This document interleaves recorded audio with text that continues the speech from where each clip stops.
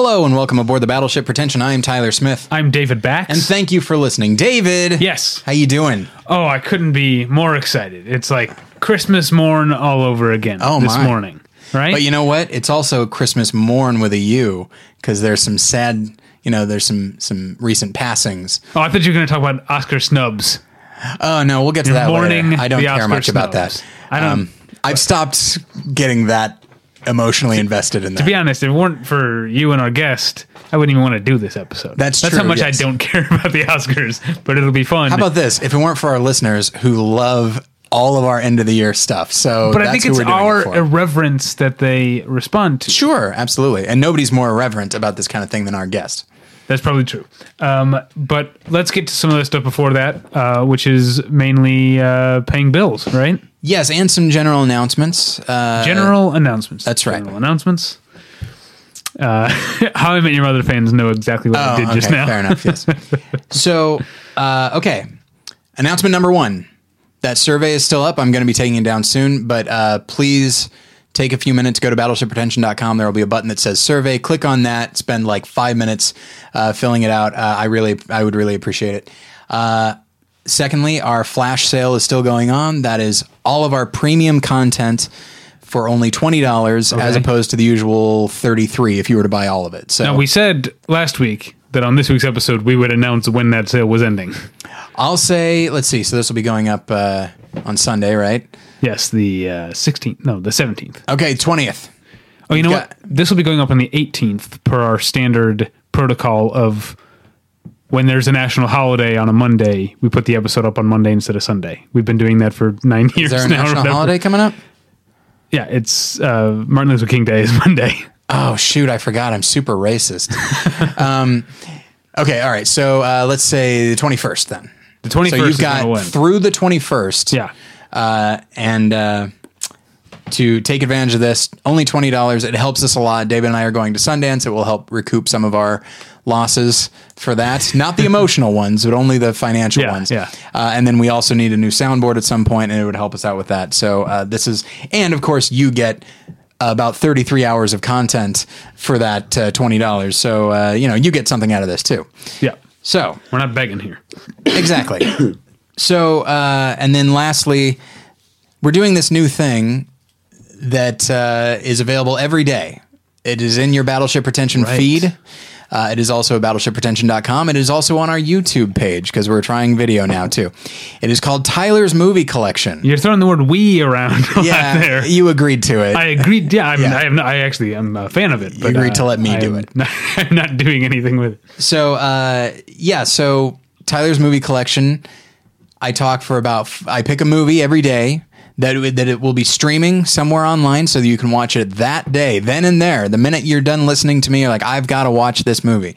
I will talk about it for about 4 or 5 minutes, movies that I love. Now, some of them are movies that you've heard of. Others are movies that maybe you've heard of but never bothered to take the time with. And then I'm also trying to incorporate it into a larger theme. Like, for example, for the next several days and for the past few days, I've been recommending movies that have been nominated for or have won Academy Awards in the spirit of the Oscars.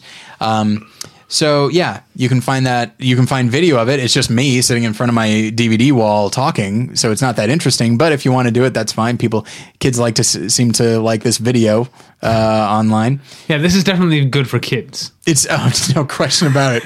Kids are like, Hoffa? I've got to see Hoffa. So I think as far as announcements, I think that's it. So yes, we will now pay a bill. But do we also want, as far as you've been doing this movie collection thing for a little bit now, we kind of want some feedback. I would also like some feedback, yes. So either use the comment section on the website. That's the best way to do it. I would say on the comment section for this episode would be a good place to gather feedback. So if you have been enjoying, if you've not been enjoying, get the more specific feedback. Let us know how you feel about these Tyler's Movie Collection bits. Please do, because to be honest, my primary concern with this is that I am clogging everybody's Battleship Pretension feed, and if that bothers you, I certainly don't want to do that. So maybe I would put it on a different feed completely. Who's to say? But anyway, there's an idea. So I think that's it. we will now pay a single bill. This episode is brought to you by Mubi, David, a curated online cinema that brings its members a hand-picked selection of the best independent, international, and classic films. Every day, Mubi's curators introduce a new title, and you have 30 days to watch it.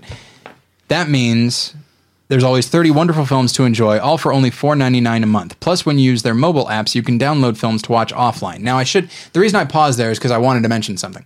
I was inspired to do Tyler's movie collection by what Mubi does. Oh, okay. The idea of a movie a day being recommended. Right. Yeah. I like the idea of it so much that I decided to implement it myself. And some of these movies you recommend might very well be streaming at Mubi. They could be.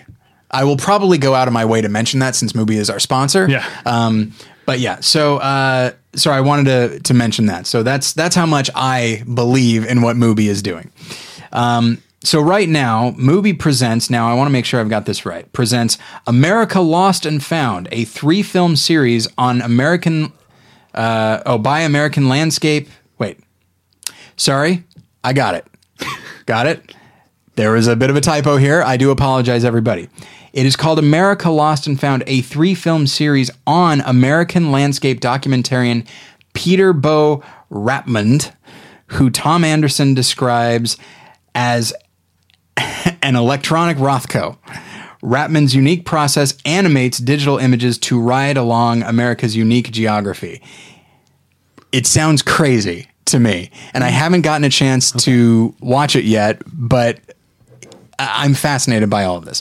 And then on top of that, then there's also their series of a number of filmmakers' first films, such as Flirting with Disaster, Fear and Desire, Reservoir Dogs, and a number of others. So there is also a special offer for you listeners.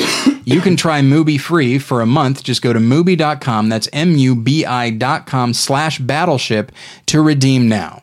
All right. Sorry. That was a lot of announcements. I apologize. Well, one more. Tweakedaudio.com is where you go for professional quality earbuds in a variety of styles and colors. They look great. They sound great. We use them each and every day, and we never once regret it. And you can find them at a low, low price at tweakedaudio.com. But if you put in the extra effort and use the offer code pretension at checkout, you'll get 1/3 off that already low, low price and no shipping charges. So do us a favor and go to tweakedaudio.com and use the offer code pretension. Let's get into it, shall we? Indeed. Who's our guest? Our guest... Who is that son of a bitch? Our guest is a fan favorite. You and I are pretty indifferent to him, but the fans seem to like him. It is The kids love him. It is actor, comedian, and just all-around great guy. Raconteur, iconoclast, I like to think. Josh Fadem. Josh, how you doing? I'm swell. Iconoclast in the BP universe. Sure. Yeah. Absolutely. Yeah. What other words describe you? Are you a raconteur? Are you a... Listen, that's not... I'm just make the art. That's not for me to say. What about a gadfly? I'd take it. Do you think you're a gadfly? Yeah. Man about town? Boy, if I could be a gadfly on that wall. So how you been, Josh? Well, I think I got a little scratch in my voice. I don't feel sick. You know, I think I was like feeling sick 2 days ago, and then I took you go to like a place where they give you juice, and I'll take the Cold Buster. So I drank the Cold Buster, and then what else did I do? Maybe that was yesterday. And then I also had some soup, and I don't feel sick. I took some hard naps. Can I say, when you say a place where they give you juice, do you mean a cult? Yeah. Okay. I went to my cult. We can cure all your illness if you just drink this. I went to my cult, and, I drank the blood too, of course, but that goes without saying. I'm doing all right. It's a new year. It's a sluggish new year. Getting back into the swing of life. Who's with me? Yeah. You think so? Yeah. I'm having a rough start. Actually. Yeah, a lot of rough start. Me too. Because I got sick as well. I got sick. I had the first week. I was like, I can't get work done, and then I was like, I can't. I do the comedy, and I can't think of funny things. And I have a sketch show this weekend, and just writing sketches was like, I forgot how to write a comedy sketch, but don't worry, people, I remembered. Oh god. Phew. But so come check it out, UCB Sunset, Saturday night. Oh, this will be. This won't go up in time? No, this is going on Monday. You don't want this up ASAP because the things were announced today? No. Well, if you were at the show, I know you loved it. Here's what happened to me. Going into the holidays, the few months leading up to the holidays. Oh, also, it was bad because all these people are dying. Well, we will get to that. We'll talk to that. But that's not why my year has been so rough to start. And it sucks and everything. But going the 3 months leading up to the holidays, I made some big changes in my life in terms of my lifestyle. I was exercising. I was eating right. I lost a bunch of weight. I was in really good shape. Why don't you cut this old rag off your face? We'll see how great you look. That handsome bone structure. And then, the holidays come, you kind of slip a little, and then the holidays sort of bleed into January a little bit. And then, just as I was like, all right, we get back on the horse, boom, like a bad cold. And I spent like 3 days not being able to exercise at all. So, so I feel like, now if there's a 3-day weekend coming up, I'm going to be lazing about. Then you can use that. I'm not going to be exercising at Sundance. You could use that weekend to get pumped up. You could get slimmed down. I've been trying to exercise too, and because I'm a fluctuator. I'm a weight fluctuator. Yeah. I downloaded a calorie counting app. I started counting the calories again. It's good for just organization of the brain. Because if you're not sometimes you're like, I'm bored, I'll shove food down my mouth, and then you're like, oh, I'm walking, I get those more calories, and I go. That's why I was doing. That's you're like, were you working out? Were you all doing a strenuous show? And I was like, no, and I was like, oh, because I was sweaty because I went to a gym prior to coming here. I see. I was going to see a movie, but then I thought the movie would run too long, so instead I went to the gym in that pocket of time that I had prior to coming here. Are you feeling pumped up? No, I'm feeling worn down. Oh, okay. Can't you hear it in my voice? Yeah, I guess so. Yeah, that's why it's not full blast, Josh. I'm not insufferable to those handful of trolls. But it's also like who you said, listen to the show, Josh. It's also like you said, because we're all very sad because of the events of the past week or so. Yeah. And the last week of 15 they were dropping too. With Lemmy. Lemmy, but you could even back it up to Haskell Wexler, Vilmos Sigmund. Mm-hmm. Yes. There were a few other Meadowlark Lemon from the Harlem Globetrotters. That's right. Okay, I didn't. That's right. That one. But then, Monday night, because I was feeling not that well, I went to bed early, and then my wife woke me up to tell me that David Bowie had died. Sunday night. Did I say Monday night? Yeah, Sunday night is what I meant. Yeah. I've been sick. This week's a jumble for me. Yeah. And I sort of barely remember it, but it was a shock. And then Monday morning, I was very, very sad about it. I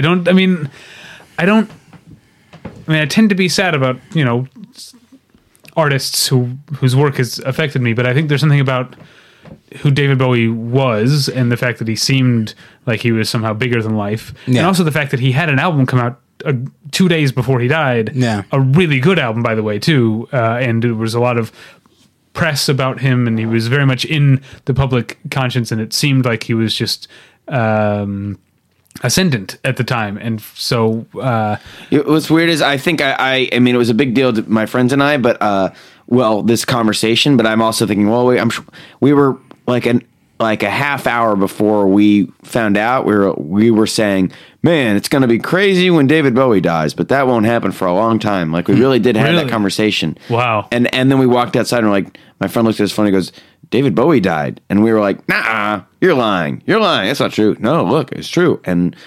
But I'm sure that's something like lots of people have been saying. We're saying that. We're probably not the only ones. But that reminds me of something I thought, like, my first thought was like, one of my first thoughts was like, oh man, I was just listening to David Bowie. But then I realized I'm kind of always just listening to David Bowie. He's never gone away. Like I constantly, David Bowie is in heavy, for every heavy era, rotation since high school. I think for me is when I kind of discovered who he was. And for the most part, I mean, maybe his songs of the past 10, 15 years haven't been like super mainstream, but for the most part, like every era, from when he started, there's something defining that era or representing that era. Yeah.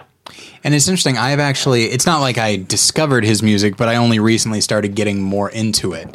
And I don't think I'm going to shake anybody up by saying it's really good, and I am angry that I didn't get into it earlier.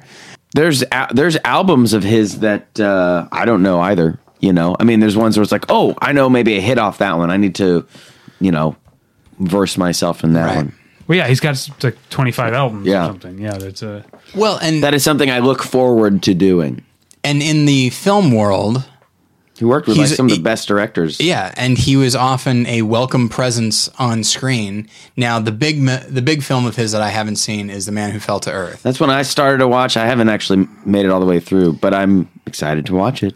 Yeah, But, like, I watched it when I was in college. It's Yeah. the kind of movie you watch in college. It's not that great. It's interesting. I've actually, Sure, it's visually I great. think the big one of his that I've never seen is The Hunger. I've never seen that. Oh, yeah, I guess I've I seen The haven't Hunger, that either. and it's a slow burn, but it's cool. I think it's really cool. It's got some cool makeup effects in it. It's sexy. It's stylish. It's Tony Scott's first movie. That might make a good, if you're looking at the Scott brothers, might make a good visual commercial pop, what would define that generation, that put that with Blade Runner as a double feature or something like that, Yeah. Yeah, I saw I've never seen the Oshima one, the Merry Christmas, Mr. Lawrence. I've I seen saw that that. plenty Yeah. of times. That's a great movie. Yeah. I don't like it that much, but he's very good in it. I'm sorry to hear that. I think it's I a fantastic movie. I wish I liked it more. it was Into the Night, John Landis. He's in Twin Peaks Fire Walk with Me. David Lynch. Yeah. He's in Last But I'm gonna Fisher say, Price. He's real he's quick, Merry wonderful. Christmas, Mr. Lawrence Okay. was on my employee. What do they used to do at video stores? Employee recommendations. Sure. Employee Picks. Employee picks. Yeah, Merry Christmas, Mr. Lawrence was an employee pick up there with Wow. the reflecting skin and funny games. Yeah. I was really trying to fuck with people. I think. Yeah. I gotta see this movie. I really don't know much about it. I don't care for it that much, and I'm very much in the minority. But again, his performance is very good. He just, unsurprisingly, he has a natural on-screen presence. I love the Pontius Pilate scene in Last Temptation. I think it's magnetic. And then, And let's of course, not forget- there's Labyrinth, and then Labyrinth, there's of course. the Zoolander, where he plays himself. I've not seen Zoolander. That's so weird to me that you haven't seen Zoolander. Eh. It's a very funny movie that you would like. It's okay. It's not very funny. I think it's Will very Ferrell's very funny in it, or was at the time. Was in a week after September 11th, 2001, where I went to see Zoolander with a girl that worked at Ralph's around the corner. That we would see each other all the time. She worked the graveyard shift, and so I asked her on a date to see Zoolander, and then I don't know whatever. Oh, and then we went to get Thai food, and I fell asleep at the Thai restaurant. And then I don't know. We maybe emailed twice, and then I never saw her again. Oh, also, but she had black hair at the grocery store, and then when she showed up on the date, she had like dyed her hair and cut it real short, bleached blonde, and for some reason, I'd also never been on a date. By the way, I forgot to say this. For some reason, that made me extra nervous. I was like, well, now it's definitely a date. Right. Well, maybe I have to act a certain way, and I don't, because it's like she'd done herself up, but I thought she looked, cute prior, by the way. But so we went to see Zoolander, and then I fell asleep. I don't know why I fell asleep. Must have been nervous, or must have been, I don't know what happened, but and the girl, I always wondered whatever happened to that girl. Literally because you woke up at the Thai restaurant and she was gone. You never saw her again. I go, well, I guess no. I mean,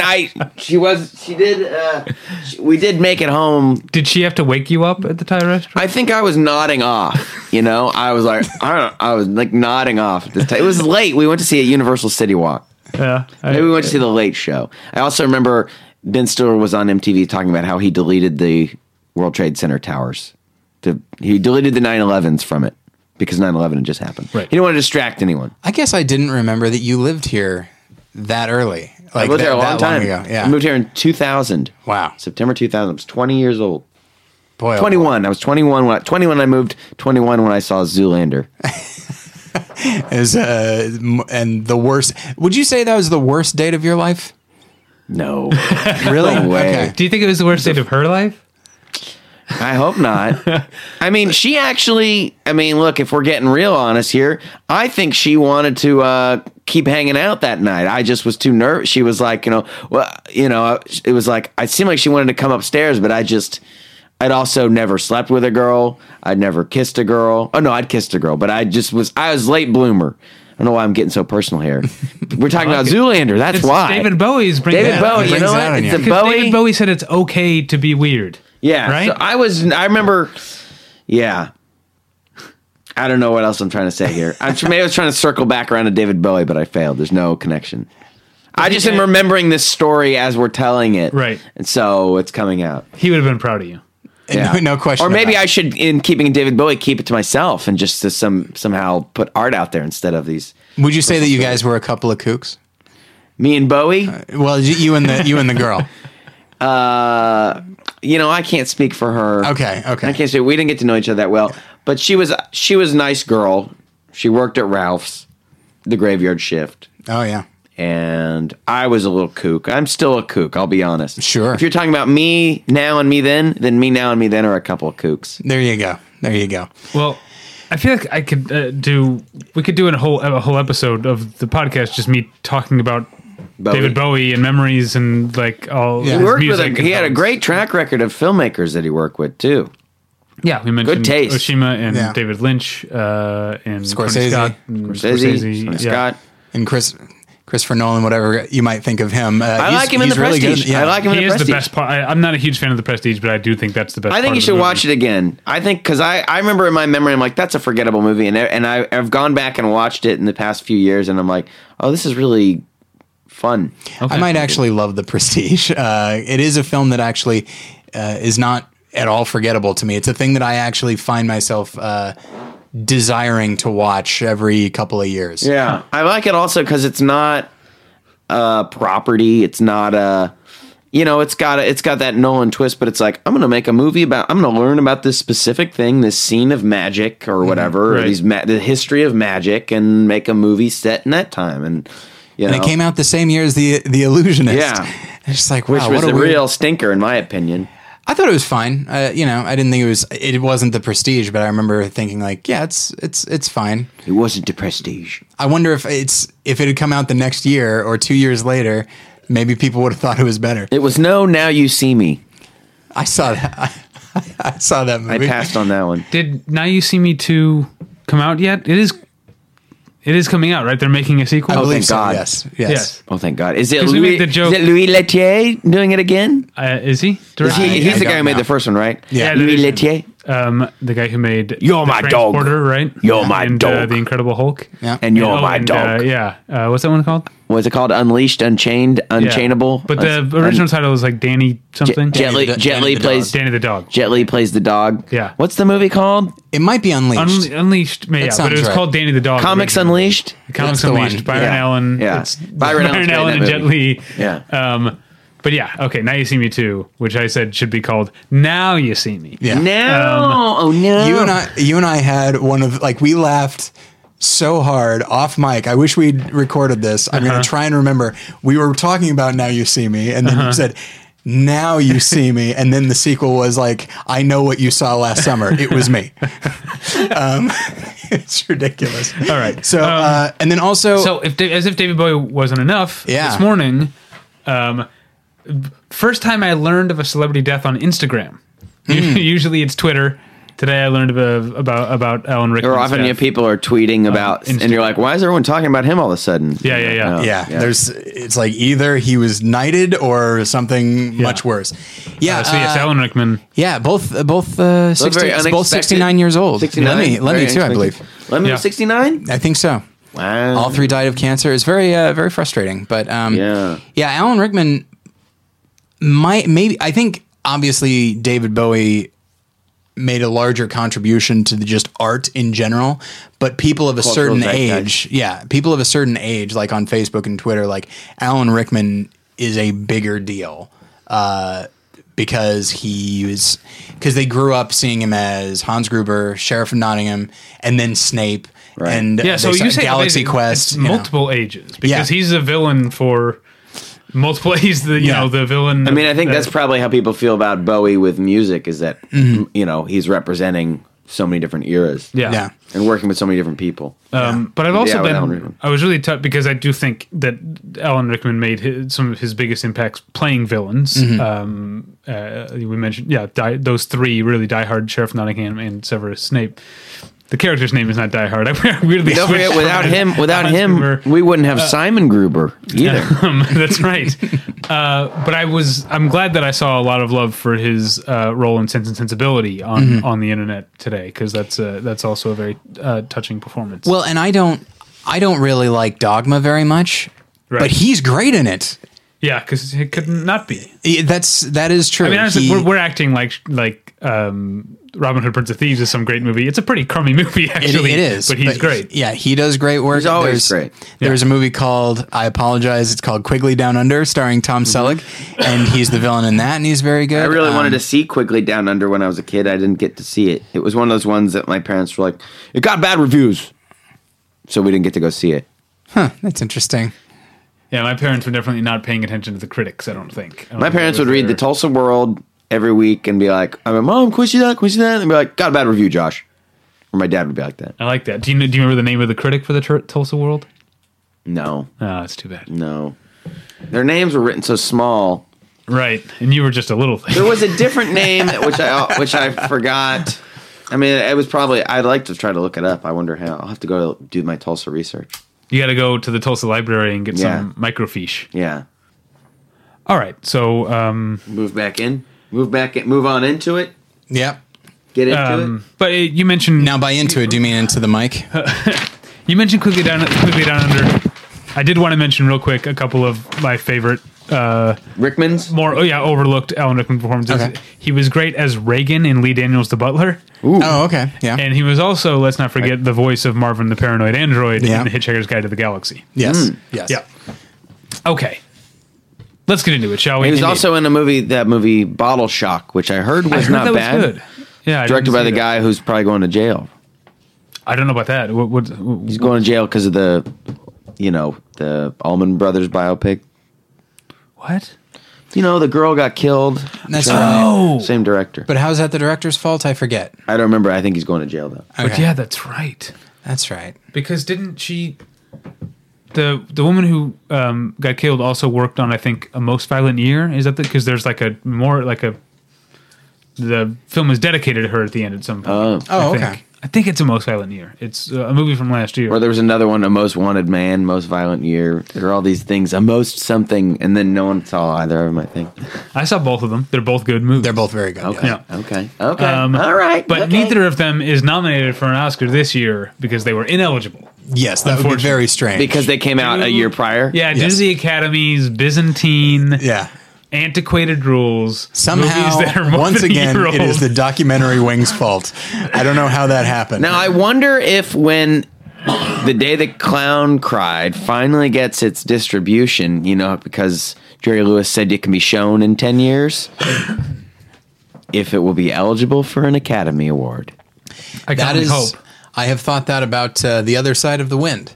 The Orson Welles film that is perpetually on the brink of being finished and released. And every once a year you hear there's someone like in IndieWire, someone publishes an article being like, Peter Bogdanovich is going to finish it, or Walter Murch is going to finish it, or someone like that is going to finish it. Yeah. Or there's a Kickstarter now that's going to finish it. Yeah. Can't they just finish it? What do they need this money for? Cut the damn thing. Well, I don't know. Read the instructions and cut the thing. If I had to guess, knowing Orson Welles like I do, I would say 8 different people have ownership of it, and they got to work that out. That tended to happen with him. That's silly too. Oh, because he was like, "How about you give me money? How about you give me money? Yeah, you'll own it. You'll own it." Yeah, something like that. Right. So yes, what are we here for? We're going to talk about the Oscar nominations now. Did anyone have an order in mind? An order? Well, we should go with picture last, but I think in general, I think or whatever. Like I was just going to decide. I will decide it right in the order of the topics. Let's start with these back ones. These ones on the page too. We're going to start with actress in a leading role. Okay. Okay. Wait, you don't want to start with supporting as they do during the broadcast? Nope. I'm doing this We do it our way. We do it the BP way. I'm really doing this like at random. Okay, well, let's do it. and let me. But you let wanted me, to end with Best Picture, so we'll do that. But let me throw this out there. Actually, before we get specific, do you want to make? Does anybody want to make any larger points? Well, I would about like the snubs. slate? Should we talk about how Oscars don't matter and how who cares? Well, I think, Not too loud. What's going on? Yeah, Too loud? I think a big Oscars part of don't the matter and who cares? How am I now? That's much better. All right. I guess we can say that, but I they're like would watching like to, sports. That's what we're talking about. I would like to talk about the get it out. issue Come on. Get it out. that has come up for a second year in a row about the Lack of diversity. lack of diversity. I was going to make a joke about it when we because I realized I looked at all the categories and I was like, oh, I know I've seen this one, I've seen one of these, I've seen a couple of these, and I was looking at the actress in a leading role and I was like, I haven't seen one of these blonde bitches. I haven't seen these damn movies. Who gives a shit? When I see all this, I actually looked at that, with the exception of Charlotte Rampling. I looked at it was like, who gives a shit about these blonde bitches and their little statue they're competing for? Their publicist got them put their hat in the ring and pulled the right string. And the 4 of these are really good movies, and if you ask Tyler, all 5 of them. Well, they're all good actresses too, but who gives a shit? And even then, at the end of the day, and let me. Okay, I don't know what you mean by that. look at these blonde bitches. You know what I'm saying? You're like. You know what I'm saying? You're like when like a little kid discovers a cuss word for the first time and it makes his parents laugh, and so he just starts saying it. Well, the it first worked. time It worked every time. You It's got the a first big- time he heard the word blonde. Yeah, so you got a big reaction the You first guys see? time. I got a big reaction the last time. It's sort of diminishing every time. You guys like probably. the I would argue, if for those of you listening, if you were in the room, they leaned back into their laugh. You guys, I went blonde bitches. They went, part of that was the element of surprise. I didn't expect that to come out. That's why I'm a good comedian, because I'm playing with the expectation. Each time it becomes less surprising. That's funny. Speaking of, you guys seen what's the Cassavetes movie, Minnie Moskowitz, when there's that scene with that character actor Val Avery, and they're on a date, and his name's Zelmo, and he's like, my back is very hairy, but my legs are very smooth. You know, I've not. You haven't seen that movie? I love Cassavetes, but I haven't seen that. Val Avery, he's great. He goes, I say, there's another scene. He goes, I say, Zelmo, what are you doing with your life, or whatever. But then Jenna Rollins kind of rejects him. He goes, Zelmo, I want you to know I have absolutely no interest in you. You know, talking about dating wise, and then he's like, blondes. You know, what is it with you blondes? You got some kind of Swedish death wish? All right. Well, see, Good movie. Now, I Josh, was excited to have Josh on to talk about the Oscars because I knew that he would be here to take some of the air out of it, to undercut. But then when I actually do want to talk about something that I find important, this was a terrible it's impossible mistake. to get it out. Steamroll? All right, get it out. Get it out. You won't care nothing about me. The I blonde wanna bitches are taking over the Oscars. That's your point. Now- I said it. Let's move on. Now, I will say, a moment ago, when I said lean into the mic, Now, I mean, let's make a choice. Either yell like you're doing, okay. and be away from the mic. I just want to say that in fairness to me and to those listening, they paused this broadcast to switch computers, Right, and we didn't do a mic check for the You second did a bunch computer. of cocaine in between. Yeah, your energy really I spiked. went and I peed, and then that tired out. Now well, you know what? I'm impassioned about this topic. All right, This diversity issue. yes, Yeah. I'm impassioned about it. I'm bored of these women. Let's get some brunettes in there. Okay, the two brunette. things I don't know what you're saying. You're saying more diversity, but fewer women. No, I never said that. That sounds like what you're saying. You said you're That's tired not of what I these said. women. I'm tired of not these women. I'm not tired, of this gender. I'm tired of emphasis on- these. yeah, emphasis the on paper. these. Okay. These women. Only- Tired of Jennifer Lawrence. I mean, how great could she have been in that? I didn't see the movie. How great could she have been? She is very good. She's very good. The She's movie's very not that good. All right, great, but Tyler likes it. But then these other ones. I mean, these blondes. But let's talk about. I changed it up. Yeah. Let's Change it up. So last year, I think the big issue was. That's the same issue both years. That all 20 acting nominees are white. Yeah. Last year there was Selma, I think, was the big. There are That other big one, movies, but there was the fact that Selma, which seems like this Oscar bait movie, didn't get any acting nominations or a directing nomination, right? Or screenplay. It was up for picture and song, which is a weird combination of things. Now, there isn't necessarily a Selma this year, but I think the equivalent in terms of that would be Creed, from what I understand. I haven't seen Creed, but it does seem like or an Straight Oscar Outta Compton. Like or Straight Outta Compton. Beasts of No Nation. Yeah. Okay, you've got a lot there.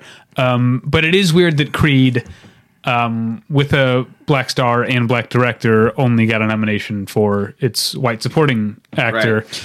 I mean, you could argue both ways in that I think the movie's great. Creed was actually one of my favorite movies last year. I loved it. Stallone is fabulous, and that's also because that's a character that we love, and he actually does bring it, and he's the heart of the movie.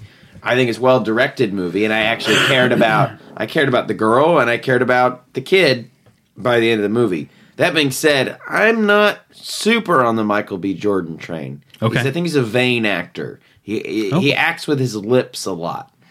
There's a lot of going on. Okay. That's my criticism of Michael B. Jordan. Well, here's the way I see it with Creed, because I love Creed and I loved it too, and I do like Michael B. Jordan quite a bit, and I need to go back and watch Fruitvale Station because I think I would like it. But I think what it comes down to is like, yes, the one actor that was nominated is white, but the one actor that is nominated is also Sylvester Stallone, who played Rocky in Rocky, and just like so it's. And Michael B. Jordan, I genuinely think like. He'll get his in the future. I think people still see him as young. I like that girl in the movie too. Tessa Thompson? Yes, I like her. Yeah, I liked her too. Do I know her from Dear White People? Yeah. Oh, which I didn't see actually. But she's in Selma.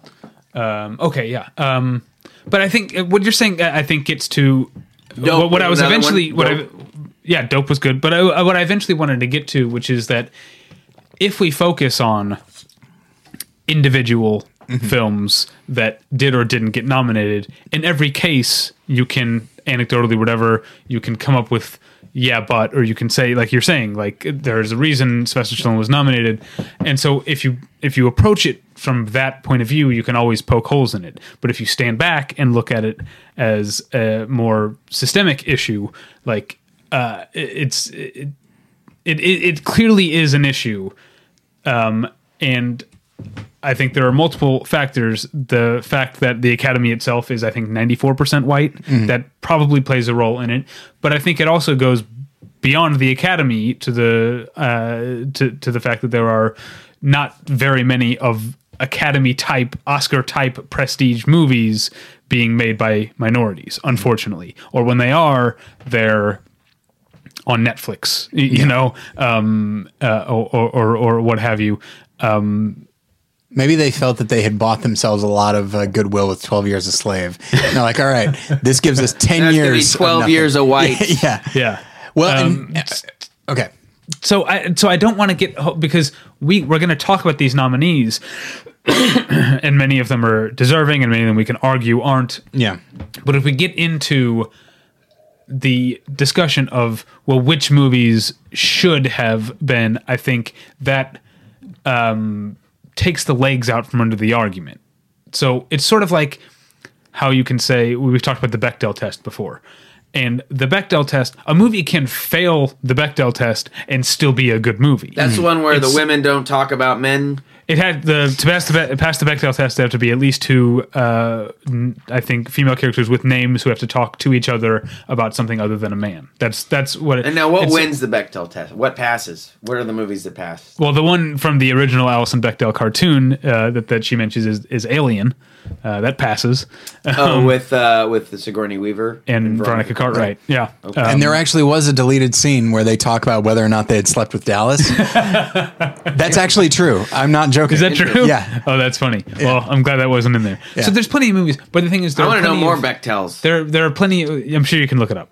You go to what was the country? Sure the audience would love to know the Bechtels too. No, they know by now. Trust me. You're talking about Bechdel a lot, huh? Yeah. Yes. But my point is that individual movies, like on an individual basis, you can always poke holes in any one of these arguments. The idea is when you step back and it's an overall thing, which means that the solution is also not going to be simple or straightforward, and unfortunately is probably not going to be a massive change from one year to the next. Unfortunately, things need to change at a root level. I love Alien. So here we have no question about it. Alien better than any of these movies. Actually, I don't know if that's true. I'd say that's probably it's true. one of the greatest movies. I'd say I put it up there as a great movie. If I had to say, what are your favorite 100 movies? Alien I'd put it on the table to figure it out. Yeah, that's consistently my top 30, but that's not the point. Here's the point.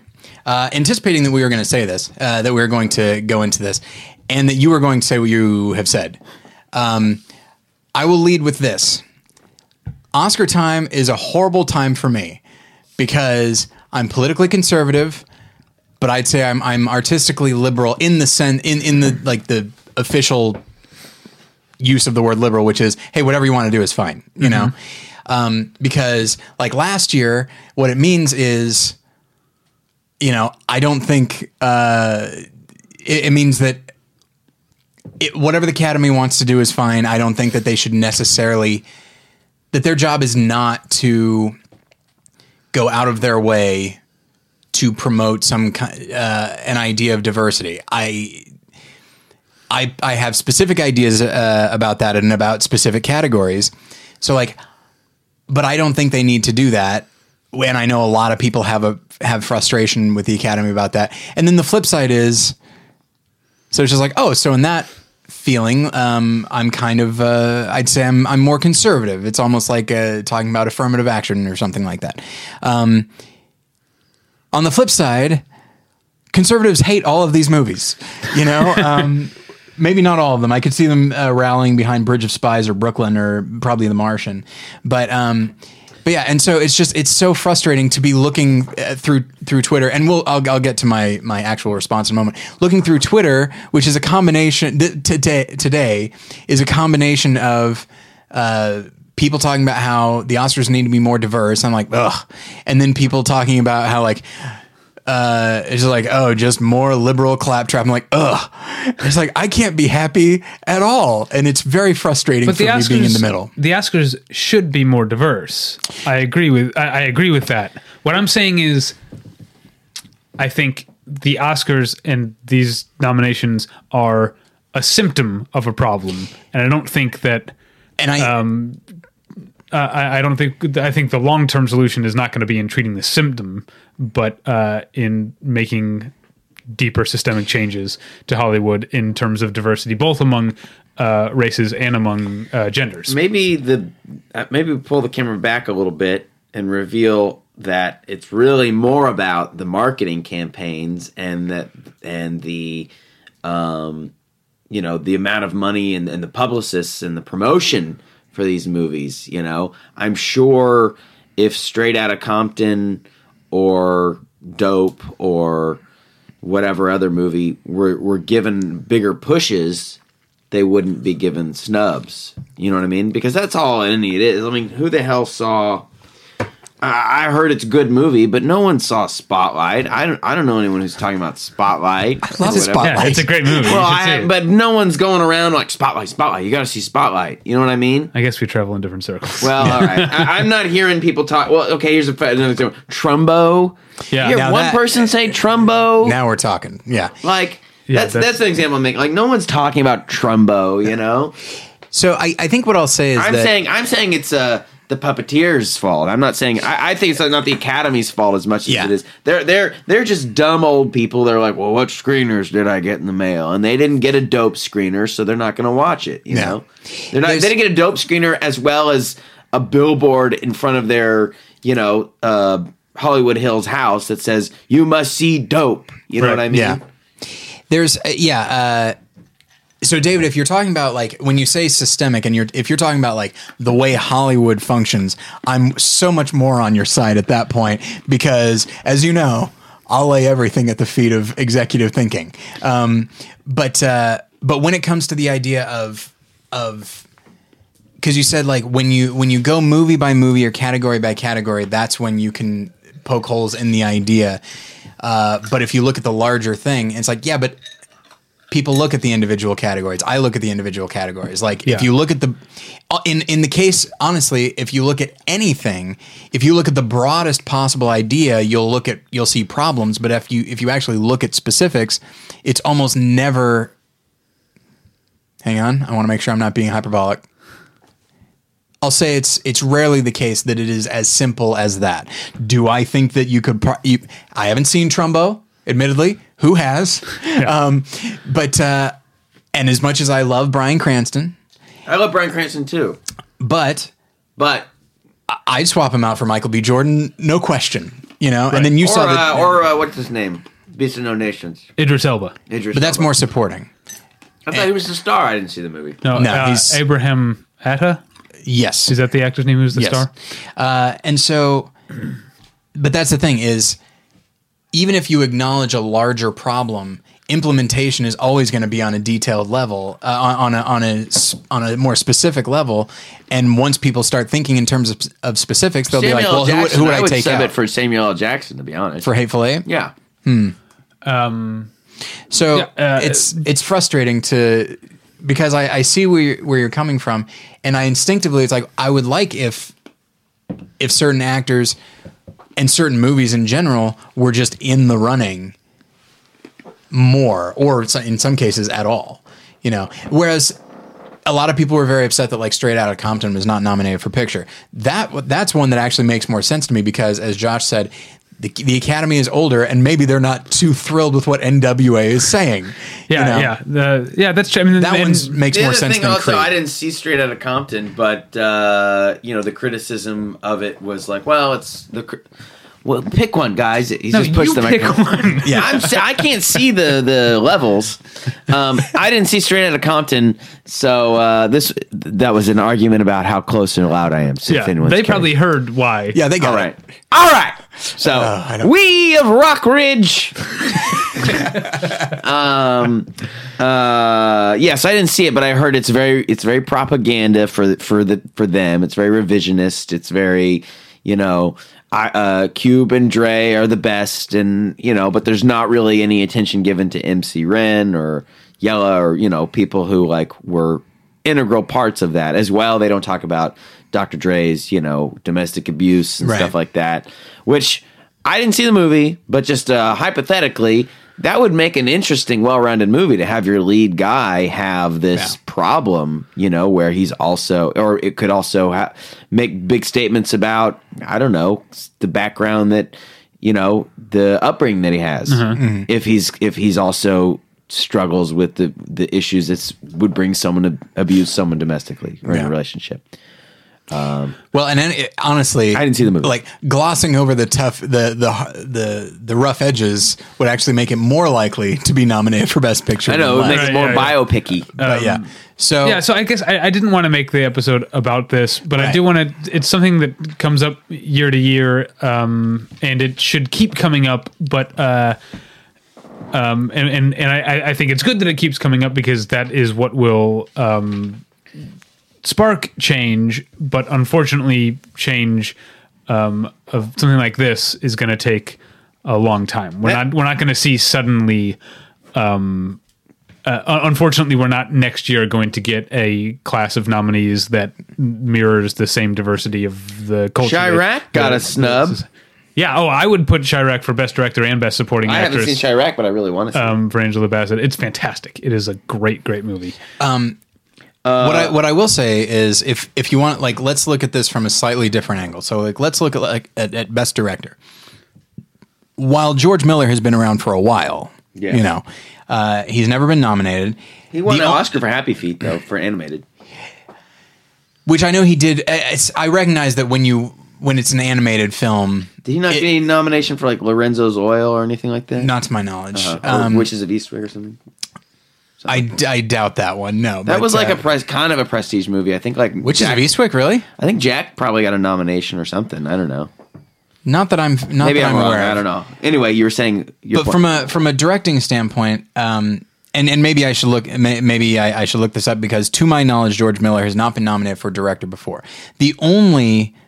So we've got Adam McKay, George Miller, Iñárritu, Lenny Abramson, and Tom McCarthy. The only person who's been nominated before is Iñárritu, who is not a white guy, and this is coming off of a win last year. And so I don't know. So he's almost like he's the veteran in the director's category. And of course, George Miller's been around forever. So obviously that's not totally true. But from an Oscar standpoint, he is like broken through, and he is mainstream now to the point that there's a lot of critics that George don't Miller? care for Iñárritu. Oh yeah. To the point that a lot of critics don't really care for him. So it's like, so I guess How do you feel about it? I'm inclined to look for the small victories, and like the fact that Iñárritu is always in the running now. Is something that's good. It's just it is good to look for the small victories, but also not to be content with them, or to feel like with a small victory like that, you're throwing a bone to the people who want diversity. But I think by looking at the small victories, it keeps you from screaming racism. You know what I mean? But by not being... This is a heavy topic. I apologize. But we can move on if you want. I'm fascinated by what you're doing with your paper there. Oh, yeah. This is me in school. Yeah, I can tell. Josh, be quiet. And then okay, I'll just do this then. But no, I feel like it needs to be the tone needs to be a combination of looking for the small victories, but not being content with them. And that way you're not going to just use the word racist flagrantly, which I think can be a problem, but it also keeps you from resting on your laurels too much. Yeah, I'm with you that as much as I sometimes feel like I want to shout racism or sexism at people, you're never gonna make any progress. All that being said, which one of these little blonde princesses do you think was best as the actress? Real quick, which of Eastwick was nominated for best sound and best score? Okay, but I knew it had something. I knew it was something. John Williams did the score. Did he? Oh, really? Yeah. All right. So let's start with actress in a leading role. I saw all of these. I saw all but one. I didn't see none of them. Everyone's good in them. I like an underdog though, so let's get rid of Jennifer Lawrence. She's too big. All right, Brie Larson, she's a big deal. She's coming up. I like Charlotte Rampling. Give it to the old lady, huh? Is Brie Larson the favorite at this point? Is she? I don't know. It's like a 3-way tie. I think Cate Blanchett might drop down a little bit because she's won before, but I think Saoirse Ronan is getting a lot of, rightfully so, I think, a lot of press, and Brie Larson is marvelous. So I think it's Carol between wasn't those three. Nominated for Best Picture, so that's true. That does surprise me, but we'll get to that when we get to the category. Yeah, but Room and Brooklyn both were. Yeah. So, actress in a leading role, are we happy overall? Josh hadn't seen a single one of them. I haven't seen none of them. I think I'm actually very happy with it. For the most part, in general, I'm happy with the overall slate of movies and performances and screenplays and all that. Yeah. There's a couple of things that frustrate me, but a couple of things that I'm happy about. But I like all these movies except for Joy, but even that, I do think Jennifer Lawrence was good in it. Yeah. But, I mean, do we want to talk about... how popular she is? I was going to say, do you want to talk... You, having not seen any of these, whom would you nominate, Josh, for Best Actress in a Leading Role this year? Oh, who? Well, who did I see? I don't know the answer. Maybe I'll have to come back to you. Okay. I would say mine... I think for each category, I'm going to offer one up, but I'm going to try to avoid ones that obviously the Academy wouldn't nominate. Because, like, I would put Shu-Chi from The Assassin, but I understand that's not an Academy. I would say movie. Rinko Kikuchi for... I kind of thought The Assassin was boring. I think it's beautiful. Oh. As far as... I saw Ho Xiaoshen speak, though, at a screening of it. Yeah? How's he doing? He seemed to be doing well. Oh, okay. I started taking Mandarin to try to learn Mandarin. Yeah? Because you like the way he talked? No, I was around the same time, I think, that, and I was like, oh, he's speaking. And so he had an interpreter. And I would understand a word or two in every sentence. That's exciting. Are you still taking Mandarin? Yeah. Oh. Can you speak Mandarin right now? Say something. Can you say something rude to Tyler in Mandarin? Oh. Whoa! I'll need a second. It's very. Ask me to say something, and maybe I can translate it. Well, let's combine two things. You say the best actress. Ho Xiaoshen de Dianying, the assassin. I can't remember. I said Ho Xiaoshen's movie, The Assassin.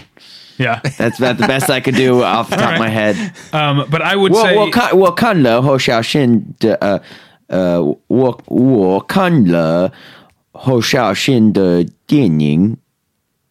I saw Ho Xiaoxin's movie. Okay. That's what I said. All right. I will say I would have liked to have seen Belle Powley from Diary of a Teenage Girl. That's my dark horse who I would have liked to see nominated in this category. Okay. This is not the type of performance that gets nominated, but it's somebody that has been nominated before. And I feel like Josh is just going to get mad at me for saying this, or not. I don't know. Let's hear it. I so love Melissa McCarthy. Why would I get mad at you? I think she's in Spy. Did you see Spy? I didn't see Spy, but I don't care for Paul Feig's comedy or Judd Apatow's or whatever. But I'm not looking forward to Ghostbusters. I think it's going to be crap.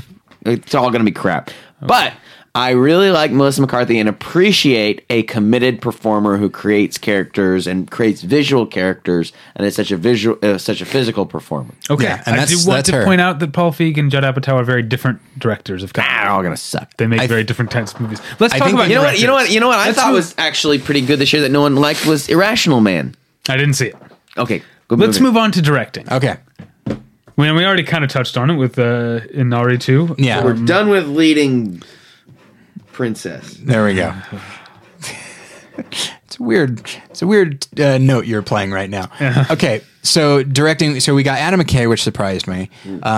George Miller, Alejandro Iñárritu, Lenny Abramson, and Tom McCarthy. I'm a huge fan of Tom McCarthy. I'm happy that he's getting any recognition for anything because I've loved his stuff, especially for his best film so far. I think. Is it? Do I think it's his best film so far? I did like The Visitor quite a bit. That got some attention. Yeah, Chicken's got a number. Yeah, yes, for actor. And then did he make The Cobbler? He did. No one saw The Cobbler. Oh, I did. How was it? Not good. Why was it so bad? Because I'll say this: it is an ambitious failure, but its ambition is weird. I watched some interviews because I'm a big Wu-Tang Clan fan. Sometimes I'll watch interviews with different Wu-Tang Clan members, and there's one interview where Method Man is kind of going off about how someone misrepresented him in an interview, and he's like, yeah, she took a quote that I said, and and ran with it when it's like that wasn't even what the interview was about. I was trying to promote The Cobbler. I'm here because I got movies I'm working on. I'm in The Cobbler. I'm trying to promote The Cobbler, and she's asked me about some shit or whatever. I thought it was funny. Adam McKay, Oscar nominee. Good for him. My guy's gonna be who you think my guy is? If you had George to guess Miller. me. My guy's George Miller. He's nominated, so good for you. I mean, I'm the guy. I hope he's the winner. I think he deserves it. My feeling is that The Revenant. I liked The Revenant. I really was into its spectacle and its production design and all that.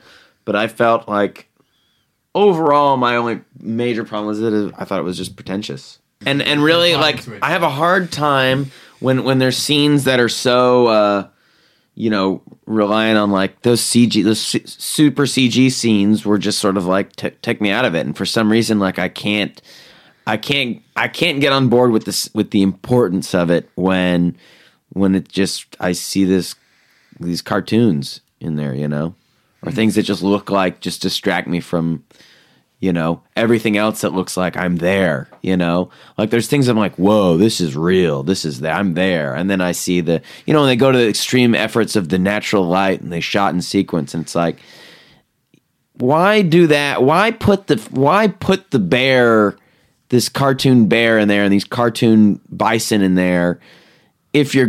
I just think they're like two conflicting styles of filmmaking or whatever. There were parts where I was like, part of it will look bad to me, I thought. It would take me out of it. I wanted, because it was well edited sequence, I wanted to be more on board with it. But, and then, there's a scene where he rides off the cliff or whatever. Yeah. And the Poor horse. Poor CG horse. Yeah. I guess I did feel bad for the CG horse, so then I felt bad for the CG horse. I guess they won that one. I think. Well, I'm not that big a fan of The Revenant. I would definitely love to have seen Spike Lee get the nomination. That would be cool. Although I loved The Hateful Eight, I'm kind of like, excited that Tarantino got snubbed. I don't know why, because I love Tarantino, and I actually liked Hateful Eight more than I've liked his previous few films. But maybe it makes me feel like his films are so reactive to his career. Are you guys cut out? His films are so reactive to his career, it seems like, that like maybe it'll make him really try to make his next movies Restrained or better or something like that. Want to talk about foreign language film? How'd you know that's where I was going? Really? I had felt in my gut. I wanted to talk about it. We're back in the episode now. For those who we did do some editing there. Let's talk about foreign language film. A good crop. I haven't seen all of them, but I have seen Embrace of the Serpent and Mustang and Son of Saul, which I feel like Son of Saul has all the momentum. Yeah, that's the only one I saw, Son of Saul. But Embrace of the Serpent, as listeners know, we had... Who made that one? It's a Colombian filmbracer named Ciro Guerra. We had one of the actors, the lone American actor in the movie, Breon Davis, was on the podcast recently. So I'm very happy for him and for that movie because I thought it was fantastic. And who made Mustang? Mustang is it's France's entry, but it is a film that takes place entirely in Turkey and entirely in the Turkish language. Interesting. I guess that's just how these sort of things work. I can't remember her name. It's Denise something, but it's also a great movie. Mustang is fantastic. It's also kind of shitty of the Academy, if we're bagging on the Academy, that they list they list the actors, but they don't list who's got the nomination. We printed out this Academy sheet, and they list the name, but they don't list who's. You know what I'm saying? Oh, like the name of the director, or whatever. The name of the composer or costume designer. That's true. Son of Saul. To jump back to The Revenant, Son of Saul, I feel like had the gravitas that I was craving from The Revenant. Like to me, Son of Saul was not pretentious, and whereas The Revenant was. I don't know what it was. My brain stopped short. Someone pulled the plug. Son of Saul, it was great, and yeah. And it does have the momentum, like you were saying. Like I think that's the obvious choice. Yeah, definitely. It's too bad The Assassin was not nominated, but I guess I understand. It was a little boring. It is not. It is not an Academy type movie. Yeah. Now, I don't have anything to say about animated short because I haven't seen World of Tomorrow, but everyone who has seen it says it's one of the greatest things to have ever happened to cinema. Oh. So, and it is apparently on Netflix, so we can all watch World of Tomorrow. See it. Didn't see animated short. Let's move on to original screenplay. Okay. I am excited about, even though I wouldn't have nominated it, I am happy about how much awards attention Ex Machina has gotten as a. Why wouldn't you have not nominated it? Just because I think there are things that are better in terms of original screenplay, but it is a really good screenplay, and I like seeing this sort of. It's very much a sci-fi, like a genre type movie. I liked it. Get as much both for him and Alicia Vikander, not here, but I think she was great elsewhere. in it. She was great. It was a great physical performance, and I didn't see that Danish girl. Yeah, you don't need to. Which would you have nominated for her for? Danish Girl or Ex Machina? Ex Machina, definitely. Danish Girl is.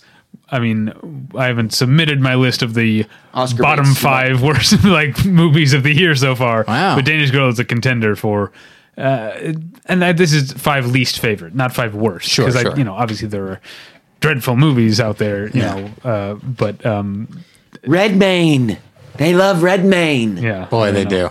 But he's a farce. This guy stinks. We'll get to He's a him. bore. All right. But do you have any other thoughts on original screenplay? Anybody? I hope that Ex Machina wins, and I like the ending, and I like the script. I think it's good. It's original. It's got something to say.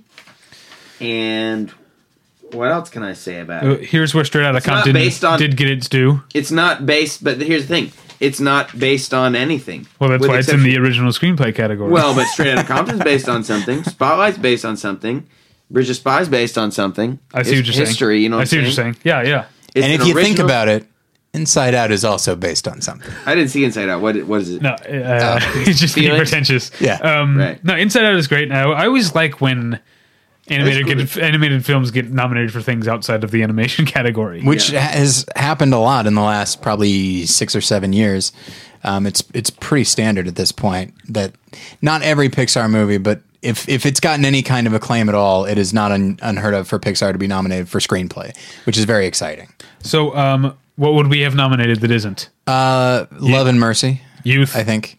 And then I did like the screenplay for Hateful Eight. I liked it too. Yeah.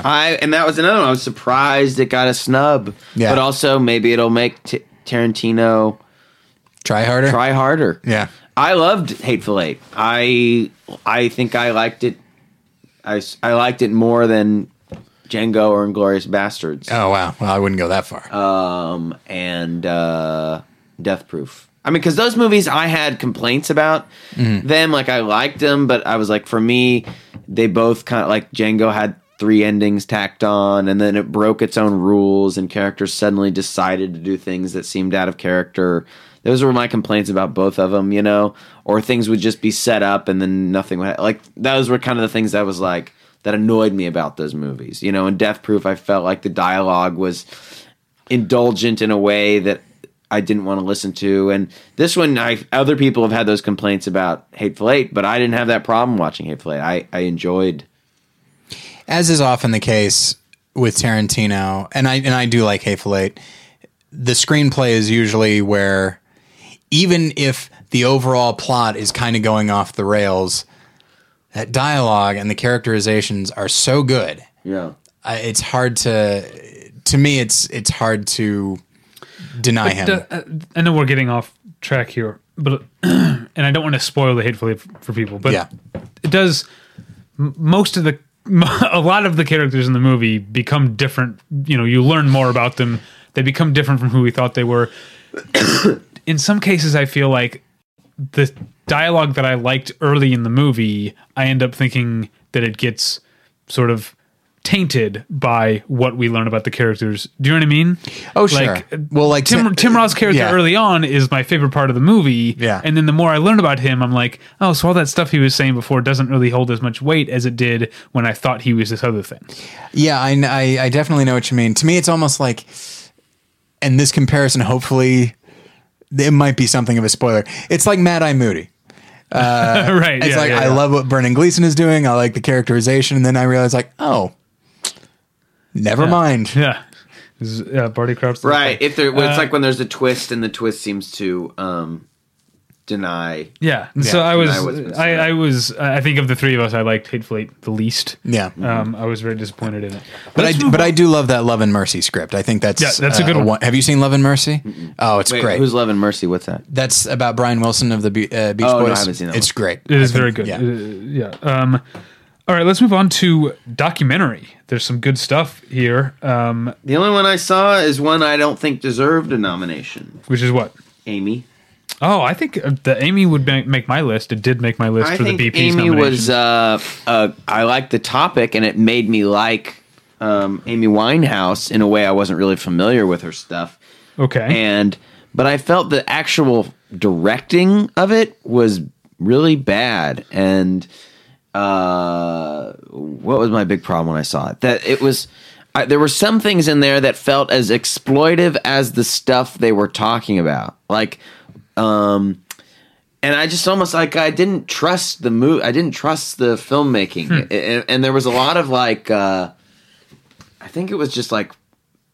I'm trying to think, poorly assembled or something, or poorly edited, or there would just be things like, why are they showing that? Like there's a shot where they show her really awful and like in her worst state, you know. Did Alex Gibney direct it? No. Asif Kapadia. It came like immediately after they were talking about like the it came immediately after they were talking about like, you know, the media was going crazy, the paparazzi are going crazy, and it just felt like it was exploiting her at this point in the documentary in the way that they were being critical of the paparazzi exploiting her. I would have preferred more about like her being charming and her being a wise ass and her shit talking. But I guess I feel like the things you're talking about, I can see that complaint, but I feel like the things you're talking about were presented with more sympathy and less gawking. Because I felt like it was like trying to like it was like ooh, can you see, like, ooh, like, wasn't. And I didn't feel like that. I felt my heart went out to her. I felt like it's the kind of movie that made me feel like I got to know her, I guess. I wanted more of that, I guess. I wanted, those were my favorite parts of the movie, when you saw, like, her personality and you saw her, like, oh, you know, like being insecure, or like, oh my God, Tony Bennett, or oh my God, you know, like, ugh, Justin Timberlake, you know, like that was all made me like really endear. I found her endearing when they were, you know. I feel bad. I've seen none of the nominated. I didn't see films. the Nina Simone one. I heard that was great. Yeah, her was good. And the one Look of Silence, of course, I've heard is marvelous. Yeah, in Cartel Land, I talked about on the Movie Journal episode just last week. The one that I also talked about in the Movie Journal, the Listen to Me, Marlon, the Marlon Brando documentary. Oh yeah, I heard that's great. So too. Amazing that I wish that were on here. That's a bummer. If only there were some awards ceremony out there that could rectify this mistake. Just look, it doesn't have to be quite as prestigious as the Oscars, but as long as it's out there, and I will use the opportunity. I'm glad you guys brought that up, because I need to tell everybody that if you go to battleshippretension.com, the nominations for the Beepies have been announced, and at the time of recording, I don't know what they are yet, but I'll say they're great. Yeah, fantastic. I stand behind them. Well done. Let's move on to original score. Okay. Hey. I'm rooting for The Hateful Eight. Yep. I'm with you on that. It's great. I want Ennio to. I want to see him get on the stage and get an Oscar. It is frustrating to me that the first time Carter Burwell, my favorite composer, is nominated, I'm rooting for a different score, which is Hateful Eight. And while his music is marvelous in Carol,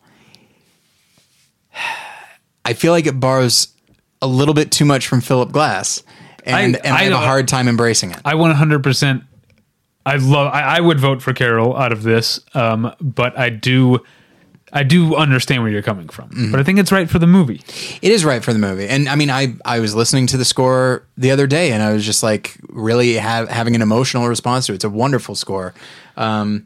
Hateful Eight, but I've also been listening to Hateful Eight and feeling like a badass as I drive around. Right, it's pretty great. Sicario also, I think, has a really great score. I was very excited that it was nominated. Yeah, that is. Sicario did have a good score. That was like the thing I liked the most about Sicario. Yeah, is it up for cinema? We'll get to cinematography. I thought. Yeah, that's cool. I'm glad Sicario got. Like, I remember thinking like, ooh, this music's good, or this music's effective. It is very effective. The one I was being taken out of how pretty Emily Blunt was. I do want to mention this one didn't have a snowball's chance in hell of being nominated, but the score for Victoria, the 2.5 hour single take Spanish movie, is really cool. It's definitely not a traditional; it's more electronic, and it's really good. But that wasn't. Who directed that one? Sebastian Schipper, I think is his name. Speaking of snowballs, I said Spanish. It's a German film. Okay. The lead character, Victoria, is Spanish, but it takes place in Berlin, and the director's German. Oh. Speaking of Snowball's Chance in Hell, I will say that I like the score to It Follows quite a bit. I liked It Follows. Is everything good there? I can't tell. That's me.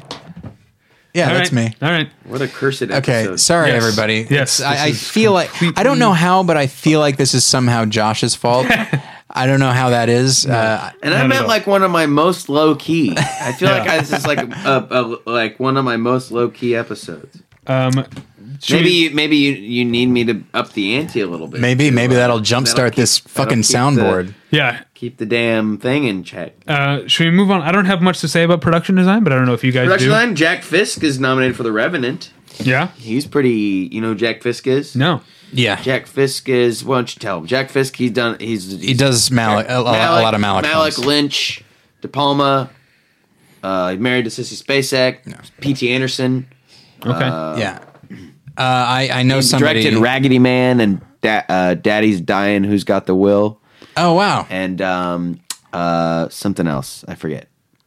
I know. Yeah, I actually know somebody that has worked with him a lot on like the Malick films he's done. And, wow! Says that just like he's like not only a super nice guy, but also just obviously has an almost innate sense of what what something should look like without even having to, just instinctively seems to know it. Anytime you see a movie and you're like, oh my God, this detail is amazing, it's almost always Jack Fisk who was the production designer. It's like he's like a real amazing production designer. It's amazing without being in your face. That's the other thing. Yeah. Like it's like kind you just feel like it's you. This is like There Will Be Blood or any of those Terrence Malick movies, or I think he did Elephant Man. Okay. Yeah, and then I don't know the other people who were production designers on these things. I'm sure Bridge of Spies, whoever did Bridge of Spies, maybe it's like is it Rick Carter or something like that? I don't know production designers. Oh. Yeah, and I actually don't know the name of the production designer, but I will say that there are at least 2 categories where Crimson Peak should have been nominated, and production design is one of them. It's absolutely amazing. Is the other one sound editing? It is. Oh, it's a symphony. I don't have anything to say about sound editing. I don't have anything to say about sound editing, but sound mixing, I got a lot to say about that. Put a pin in that because we're going to get back to one of the big ones. Okay. Actor in a leading role. Oh my God. All right. Bryan Cranston for Trumbo. We're going for Trumbo. Yep. So here's the Trumbo's got it locked down. 100%. It feels almost as though Bryan Cranston. Okay, I haven't seen Trumbo. From what I've heard, he is very good in it, and I have no doubt. But everything about it seems as like the Academy is like, we like this Bryan Cranston guy. Let's get him in here. What can we do to help him out? He's kind of new to movies. He's been doing TV for a long time. He's kind of new to movies. Oh, now he's playing Dalton Trumbo. That's about us too. So let's do that. And again, I'm sure it's fine, but I can't imagine it being better than, for example, Jacob Tremblay from Room, or Michael Caine in Youth, or any number of others. And then I didn't see. Yeah, they're edging out the oldies. They're edging out the old people they're like, just drop already. Yeah, it's a thing that I was noticing today, is that if you look at Bryan Cranston's the oldest of these actors, and he might be older, but he's new to movies. I'm sure Trumbo's great, and I'm sure it's great when Louis C.K. is like, Trumbo, you're going crazy. You say these outrageous things. Do you mean them? Trumbo? Trumbo, you're nuts, Trumbo. That's a shockingly good Louis C.K. I didn't think he was somebody that you could do an impression of, but now I realize, it's all in the cadence. Well, the reason I have a decent Louis C.K. impression down is because if you go to any... Ooh, I shouldn't be saying this. I'd get in trouble in the comedy community. You go to any open mic or show, you're liable to hear someone delivering a joke in his cadence. Okay. Saying a word with a question mark? But this category is Trumbo? I also didn't see Trumbo, so I can't speak to that. But it's full of people who were good, but I could definitely sub in other people. These are a lot of I don't cares. And like DiCaprio, like Eddie Redmayne. My gut is, let's give it... These are all ringers for DiCaprio, really. Yeah. Doesn't it seem like that? Just these are pins all to be knocked down by him. Yeah, doesn't it seem like that? They want to give it to Leo, and it's all like they're not going to. Tyler's more the expert on this sort of thing. How do you feel about it? I am on. Yeah, I've decided in my adulthood. Whereas when I was younger, I'd be like, "Ew, Leo stinks. He's a little girly face." I liked him pre-Titanic, and then there were a few years where I was like, "Why does Leo have to be in every Scorsese movie?" Now I'm like, you know what? Leo's our guy. Leo's our movie star, and Leo's great. I'm on board for Leo. He picks great movies. He tries to make great movies. He's got good taste. Yeah. And I think this, along with Wolf of Wall Street, has shown that he is a very physical actor. Right. More so than Wolf of Wall people Street to me was like the return of Leo. Like the Leo we knew when we were kids. It's like this guy's giving it his all. Is it? I think Django is his best performance. Yeah. He is great at that. That's true. Django, but Wolf of Wall Street, he's wild in that movie. Have you heard? I remember he talked about how he sees Django Unchained, The Great Gatsby, and Wolf of Wall Street as kind of a trilogy for him, in that he's playing American men of power at like 60-year intervals since the Civil War. Did he mean to do that, or did he just observe it? I don't know. That's fascinating. Interesting. It does feel to me like this ultimately comes down to DiCaprio and Michael Fassbender, and it's Leonardo DiCaprio's turn. Everybody knows it. Everybody is ready for it. And I'm it's fine. It's too bad that it's this one, that it wasn't Wolf of Wall Street or Django Unchained. True. But you know what? Supporting in Django Unchained. But he is very. The statue. This an Oscar's an Oscar. This type of performance it's like Adrian Brody in The Pianist. It's like Russell Crowe in Gladiator. It's a very specific type of physical performance. There's not a lot of dialogue. It's just what you see in his face and level of commitment. So I think the Academy will be giving it to him for a performance I think I'm fine with it. Okay. Now, I think Michael Fassbender does a great job. I was a big fan of Ian McKellen in Mr. Holmes. Now, being the Oscar expert, how close do you think Greg Turkington came to being nominated for Best Actor for Entertainment? I would say they're more likely to nominate Saoirse Ronan for Brooklyn for Best Lead Actor than Greg Turkington. Although, at the moment, he's doing okay for the Beepies. As far as people with an outside shot, I also really liked Jesse Eisenberg in The End of the Tour this year.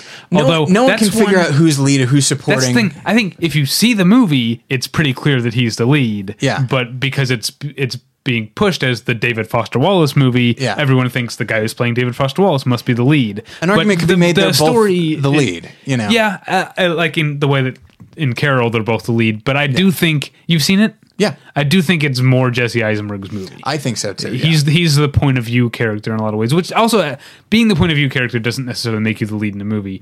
But I think in this case, it does. Yeah, he's so much more involved than simply being the observer. You know.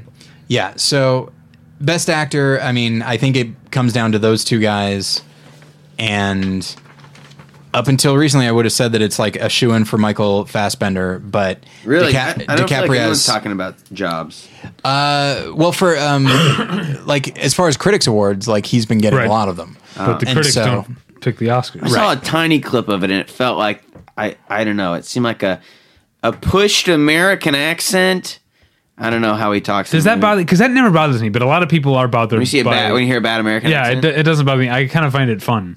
I'm fine with it if it's consistent, which it is. Right. Like if he goes in and out of it, that bothers me, and I just feel like we'll drop it or hire someone else. But it's consistent throughout. There's some people when I was a kid, I didn't know that they were British, and I thought that they were like you're not thinking about it, like Tim Roth and Reservoir Dogs. But then if you go back and watch Reservoir Dogs, you can hear, I'm trying to watch The Lost Boys. Watch The Lost Boys. Or I'm fucking dying.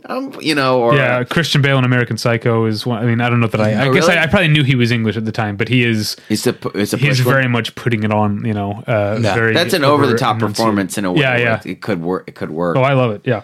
When Christian Bale does tough guy, sometimes he's really doing tough guy. The worst is Ewan McGregor's got some bad American accents. Yeah? In what? Cassandra's Dream. I never saw it. Or, I mean, I love Beginners, but in Beginners, he's kind of got a bad American accent. I think I feel like Guy Pearce has a pretty solid American accent, in considering that he plays Americans in most of the films we've seen him in. Yeah. To the point that, like, when I saw Results and he's doing his natural accent, I'm like, what? I was like, that's a weird choice. Yeah. Oh, wait, that's just him. We've been talking about just male actors because we're talking about the acting category, but Melanie Linsky is one of those who does Americans so often that when she speaks in her accent, I'm like, right. She's the best. I watched a few minutes of Happy Christmas. Yeah. I like that movie. Had no idea until that moment. And I was like, what is Melanie Linsky doing? Being herself, apparently. Yeah. my favorite bad one, though, is what do you want to know? You want to know if I ever think about eating a bullet? From Lethal Weapon. You want to know if I ever think about eating a bullet? All right. Well, speaking of Mad Max, let's move on to film editing.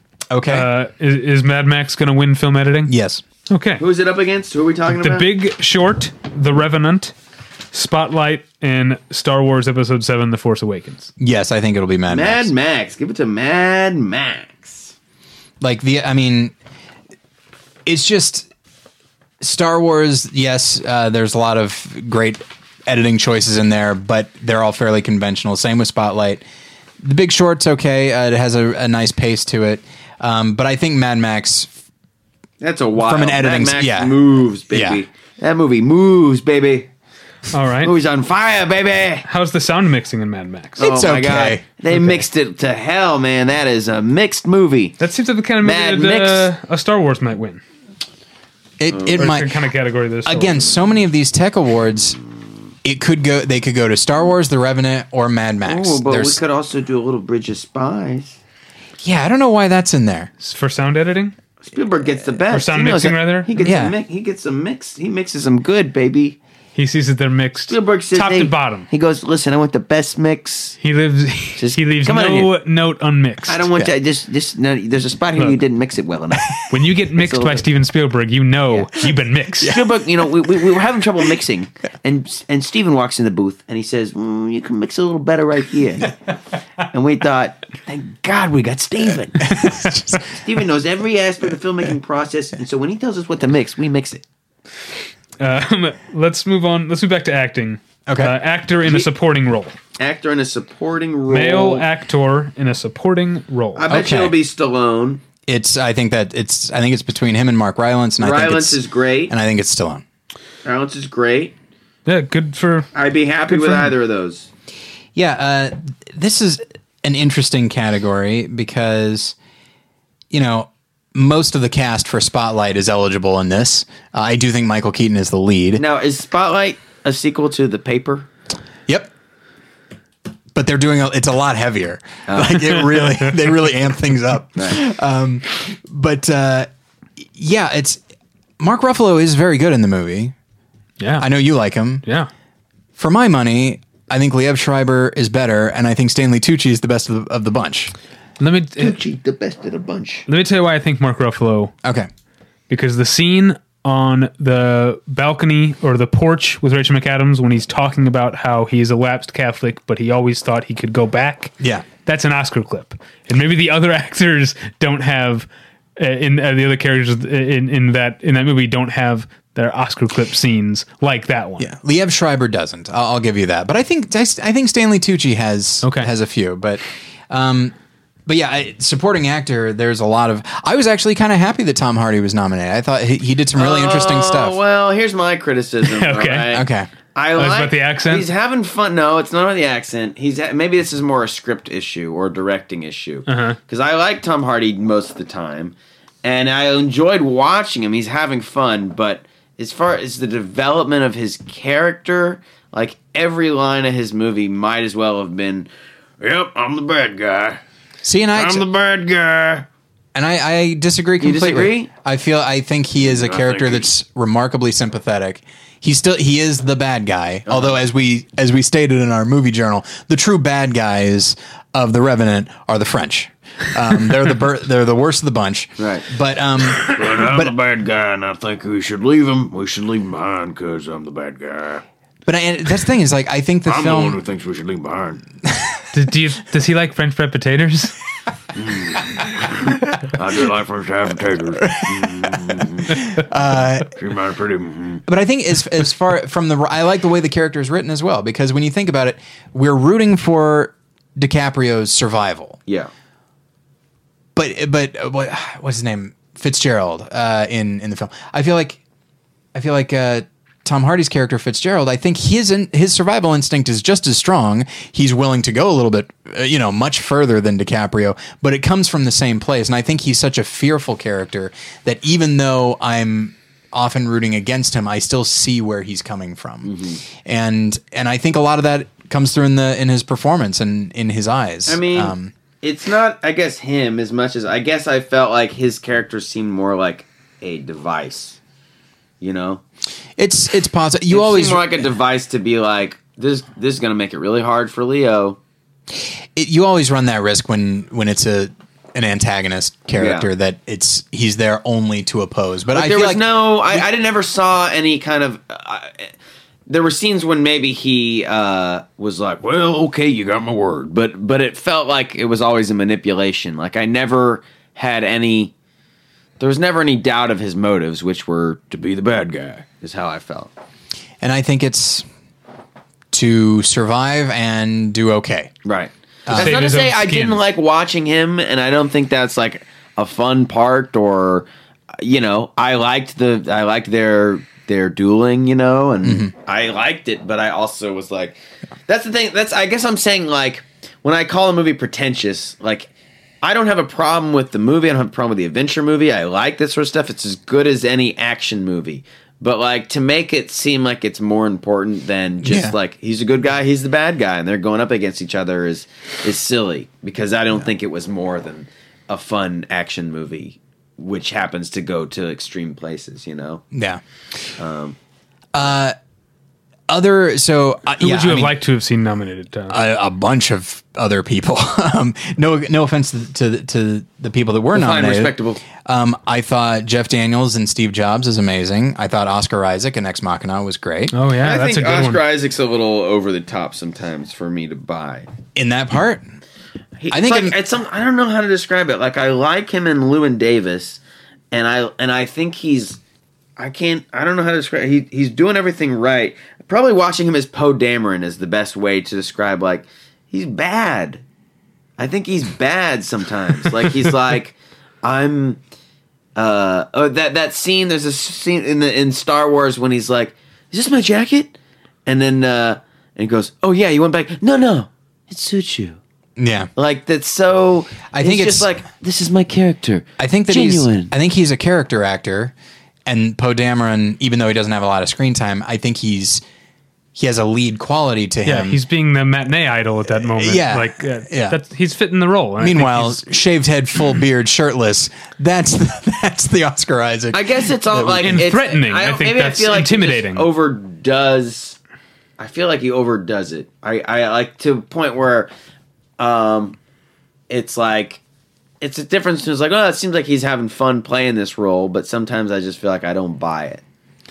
And I bought it 100% of the time. Yeah, I felt like a guy especially who in Ex Machina. Maybe I'm alone. Yeah. I don't know. Everyone loves Oscar Isaac. Oscar Isaac, he's the best. I would have liked to have seen Kyle Chandler for Carol, and definitely Harvey Keitel for Youth, who is he is great in that. We haven't so seen good in Harvey that movie. Keitel in a long time. And that's why Youth is like, it's like you get to rediscover. Oh right, Harvey Keitel's amazing. I guess he's been storing it up. Yeah, 'cause he's so good. Been looking for an opportunity. I I gotta see Youth now. do love. I think Kurt Russell's doing great work in Hateful Eight, and then I also love. Yeah. I love Paul Giamatti in Love and Mercy. Yeah.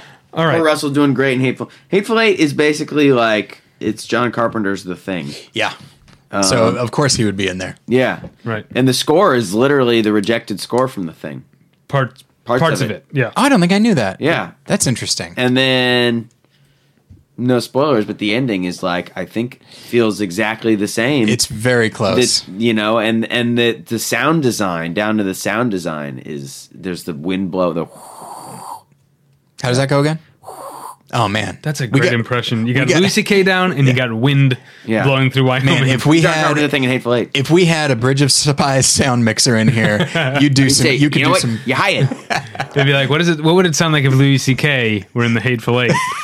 So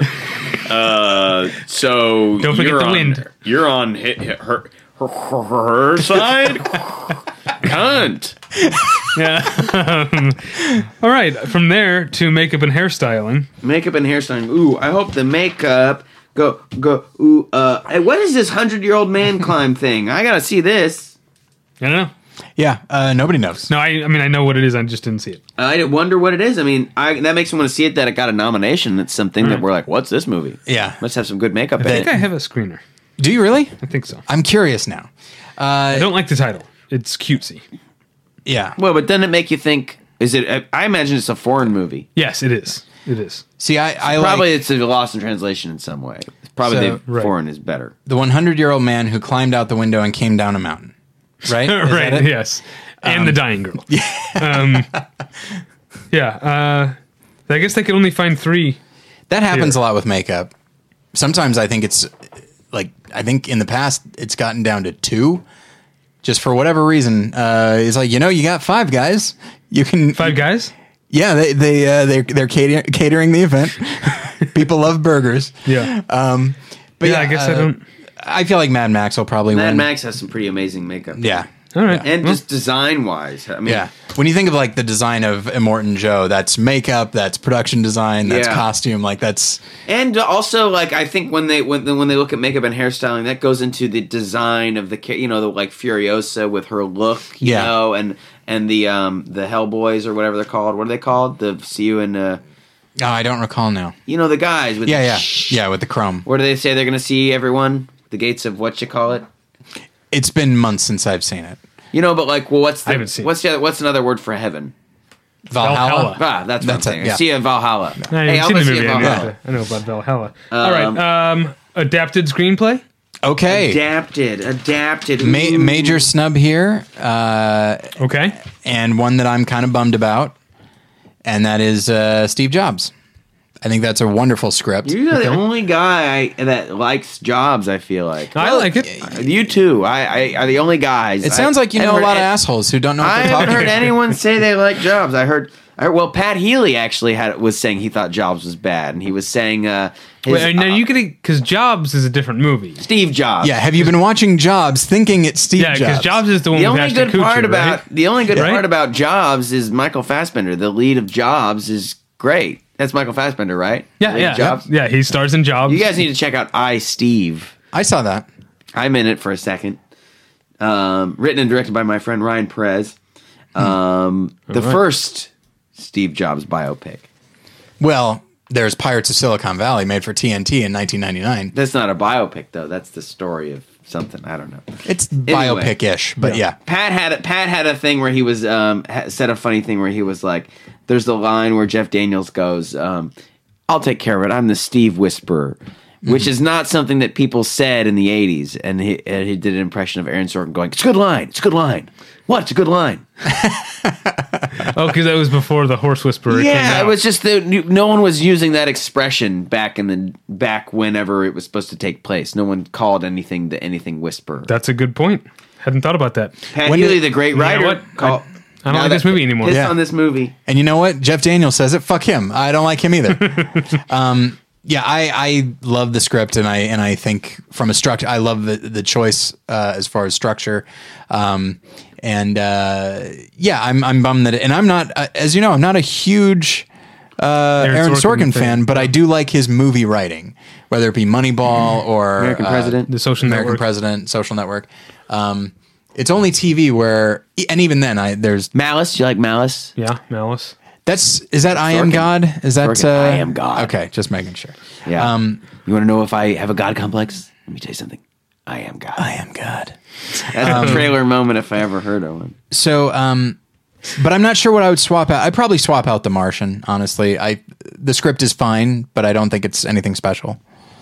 I don't know. What do you think? Did you see The Martian, Josh? Yeah. No. Okay. No, I actually think the script from Martian is great, and it is sort of what I've said like multiple times now, that Drew Goddard's script is what reins Ridley Scott in and keeps him from being too self-indulgent, which he has been in the past. And so if it weren't for this more grounded, talky, funny script, not funny that it's a comedy funny. That's like I didn't see The Martian, but people are calling it a comedy, and I've only seen clips where it's the Golden Globes are calling it a comedy. Yeah, right. People are making fun of the Golden clip. Globes for calling it a comedy. I heard clip where it's just got all these like bad kind of pop culture things of like, not this, but might as well be going like, what's up, bitches? Or something like that. Is that a pop culture reference? You know, like stuff like that, where it's like, I'm back, or whatever. Yeah, you know? where it's just like, you're a fucking scientist, right? Yeah. Surprise! I'm back, bitches. I don't think he says that. I don't know what you're going for. I guess I'm a Martian. You know what? Sorry, guys. I guess I'm all alone. NASA's saying, "Oh, we thought we lost you." Here I am again. I'm back. Sorry. Okay, so you have seen the movie. You just did a whole scene from the movie. Yeah, it's a very dramatic monologue. I heard one little snippet, and then I'm like, all right, so that's probably what happens in the movie. But yeah, I don't know. Guess I'm a Martian now. Population 1. Oh, excuse me. Sorry. I'll shut up now. NASA's like, okay, put a cannon in it. Run out of air already. Sorry. Okay, guys. So I got to figure out how to get out of here. I got to science the shit out of this thing. Okay. Yeah, that's the movie. That's you it. don't even need to see it. If you haven't seen it yet, you get it. No, I like all these nominees, but I, even though it's... maybe too weird for the Academy, but Chirac, I think, is a great adapted screenplay based on. They should pay more attention to what Spike does. Yeah. Yep. I do. I also love this. He got like an honorary thing, but it got no press at all, right? Didn't he get like an honorary Oscar? And there are people that hate that movie. There are people that love it and people that hate it. Like, there's not a lot of middle ground with Chirac. Right. Yeah, I understand people hating it. I mean, it's it's weird and it's completely uncompromising, and so if you don't agree with him, it's going to be a tough movie to. Have we talked about supporting ladies? No, we'll get there. We'll get there. I will say, for adapted screenplay, I also love the script for The End of the Tour. Oh yeah, that's a good one. That's a good one. So, let's move on to costume design. Okay. Another instance where Crimson Peak should have been nominated and should have won. And also, we're stuck with Danish Girl. If there's Hateful any Eight instance, had some pretty great costumes too. Hateful Eight did. Hateful Eight it very much did. Very much did. Got snubbed. I would agree. Snize got snubbed too. But I would say if there's any category where I thought maybe Chirac had an outside chance, it would have been costume design, because the costumes are. I know, Tyler, you've talked before in some of these categories that sometimes things get nominated less for best and more for just most. Yeah. And Chirac does have maybe the most costume design of any movie this year. Well, and I say that, you say that, but you got to see Crimson Peak, and you don't got to see Pan. Right, but it has some really interesting costume choices in there. And Cinderella has some wonderful, that was nominated, right? And Cinderella was nominated, so I'm all for good. that. That's actually a really good one. But I'm gonna agree with Josh too. The Hateful Eight has fantastic costumes. Yeah, it really does. They feel lived in, but they're also iconic at the same time. Yeah. And that's a key thing about covet some of those things. I want Samuel L. Jackson's cape thing. Yeah. Or Demian Bashir's big coat. I've been watching a lot of some documentaries lately, like some Frederick Wiseman ones, if you've ever seen any of his. And I watched that movie Wanda by Barbara Loden, and if you've ever seen that, and it's from the 70s.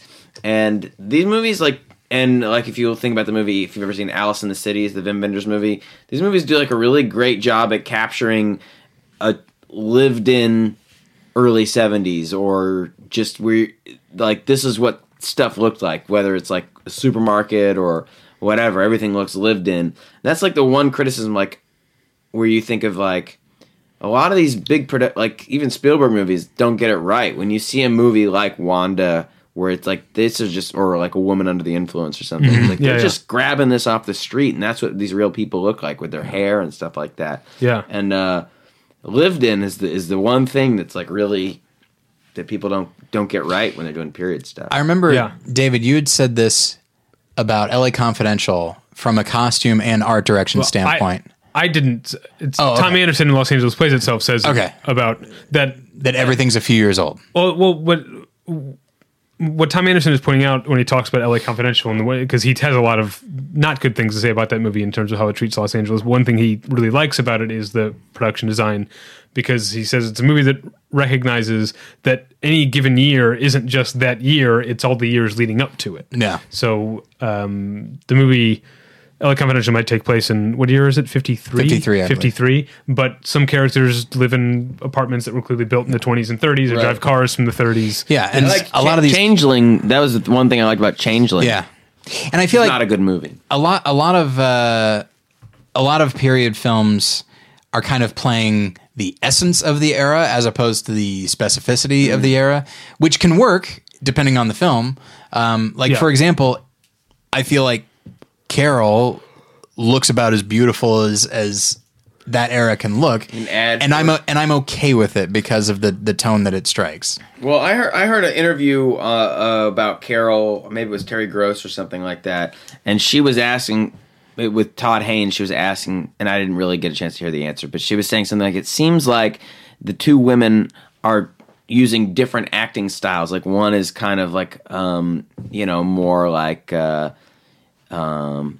naturalistic, and one is more hello, I'm the 50s housewife, sort of a style that was going on in acting back then. And I think she was asking if that was intentional or something like that. Would you say that's accurate? It might be intentional because Cate Blanchett's character is trying to Do you know what I mean? Like Yeah. put on a certain. I wouldn't get 50s Housewife from her. I get like Norma Desmond from her, but Well, something. Yeah. Maybe I misheard it. But something from that era, Something yeah. like, like in the way that that all or the what's his one, Far From Heaven, all Yeah. is like a homage to All That Heaven Allows. And Right. So she's Yeah. he's kind of doing a Cirque style yeah. thing. And there's like probably like 15 years separating the characters, right? Yeah. So it makes sense that Rooney Mara's character would have a more modern sensibility. Yeah. That's true. All right, back to the one Josh wanted to talk about. I think actress in a supporting role. Okay. What do you want to say, Josh? I like Jennifer Jason Leigh. Yeah, she's pretty great. Rooney Mara's a lead.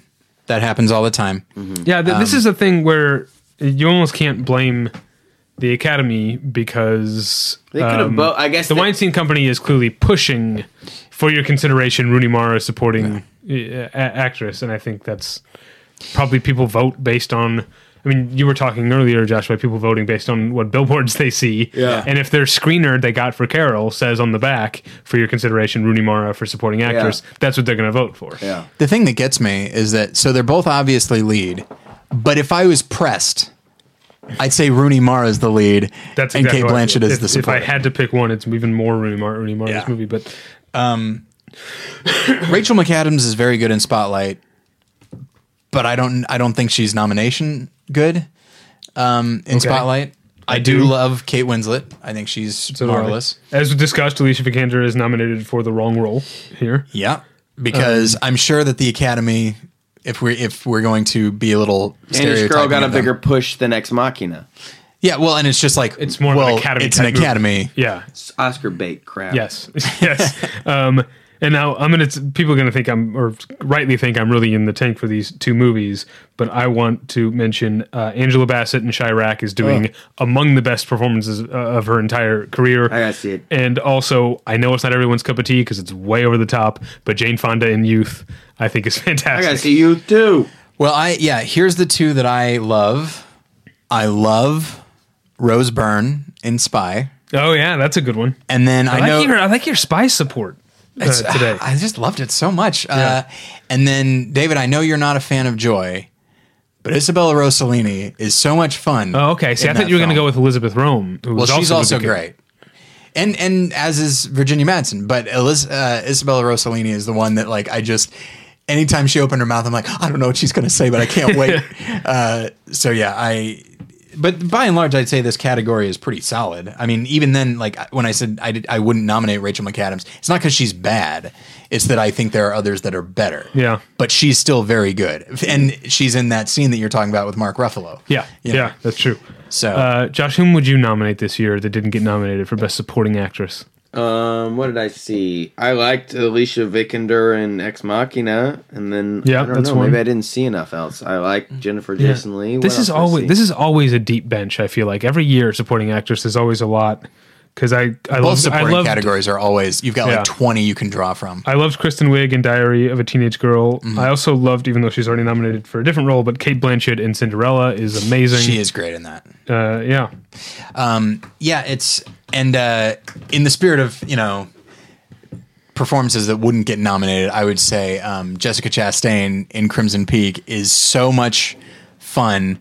And there's one very specific scene where she's serving Mia Wasikowska with, she's serving her like soup or porridge or something like that. And then the way that she scrapes the excess into a bowl off of the spoon is... it's like she's stabbing you in the heart. It's a really wonderful choice. But yeah, so what's interesting, so we haven't necessarily been going through talking like predicting, and that's not what this is about, which is fine. And I'm terrible at it, so I might this have is- been taking I'm this not away a from predictor that. either. I don't know. Yeah. I don't pay attention to stuff. I can usually predict based on just Oscar history. I got nothing for supporting actress. I don't know. It could go to any of these people. My feeling is I hope it go well. I feel like Jennifer Jason Leigh will get it because she's such a, and this is just maybe me being hopeful, but I feel like she'll get it because I think she's probably the wildest gives the wildest performance of all these. It's the most like Yeah. over the top and stuff, and I'm guessing all these characters are more reined in performances. Am I wrong? That's an interesting. Yeah, that's true. No, you're exactly and right. she's like the one who's like, I'm the wild card, you know? Also, has Jennifer Lee, has she won an Oscar? I don't think so. She hasn't. So she's the oldest in the category and has never won. Yeah. I know voters tend to take that sort of thing into consideration. They right? do. It is kind of like a comeback role for Jennifer Jason Leigh. Yeah. Although she was also great in Anomalisa this year, but that's just a voice role. I say just a voice role because that's, I think, how the Academy tends to think about these sort of things. Because if there were any justice, Tom Noonan would be challenger for Anomalisa because he does 160 roles or something. I think it could be Rooney Mara for the reason that we were talking about, which is she has so much screen time because she's basically a lead. Right. And that's a thing point. that they'll do sometimes, like with Timothy Hutton for Ordinary People, like an obvious lead that they nominated and then gave him supporting, even though it was the first time. He did a lot of work. He did a lot of work in that movie. And he is great in the film. And it's but I mean, that's what they'll say about, they go, well, he was in the movie so much. Yeah. Right. It's just, it gives like, or even like what's his name? Kevin Spacey. Yeah. You know, like that's kind of a lead, but he got best supporting. Yeah. Got best supporting. Well, and it's because when you've got that much screen time, people just have more time to see you act. And so you're more in their mind. Yeah. Who would you say is the lead of The Usual Suspects? Gabriel Byrne, maybe? Is it Chaz Palminteri? Like he kind of... I think this is probably why people have... One of the reasons that some people don't like Usual Suspects is because from a character arc standpoint, it's just a bunch of stuff that happens. It's about revelation. And then it gets denied. Yeah. When you're like, well, what actually happened? Did any of it happen? But if the lead of the movie is the one who is the person who comes to a revelation, who has the catharsis, whose point of view changes, then it's Chaz Palminteri, right? Yeah, I guess so. He's the lead of the movie. All right, we settled that. Let's move on to cinematography. Okay. Roger Deakins will once again not win. Why do you think he won't? Has he never won? He's never won. And Sicario it's good, but it's just not a movie. And it's also just it's not the movie that the Academy. He should be winning. I think the Academy is nominating Sicario, and that's its award. I was happy it was nominated. I'm happy it's nominated too, but I just don't. I don't see. I like Sicario, but I didn't love Sicario. Like I didn't. I also didn't. I liked it even less. Than my biggest problem with it was Emily Blunt in casting that role. That could have been so many other people, and that was a bummer to me. Like I like her a lot. I like her, but I don't like her in that role. I just don't buy this delicate little thing with perfect bone structure as someone on a SWAT team. I just don't believe it. And you know, there's scenes where her buddy's joking with her and going, "You look like shit." It's like, no, she doesn't. She looks hot, you know? Or like, it's like, yeah, she might be a B+ right now. Sorry. Yeah, I mean, and then I feel like that role probably could have or should have. It would have been like, you know, 15, 20 years ago.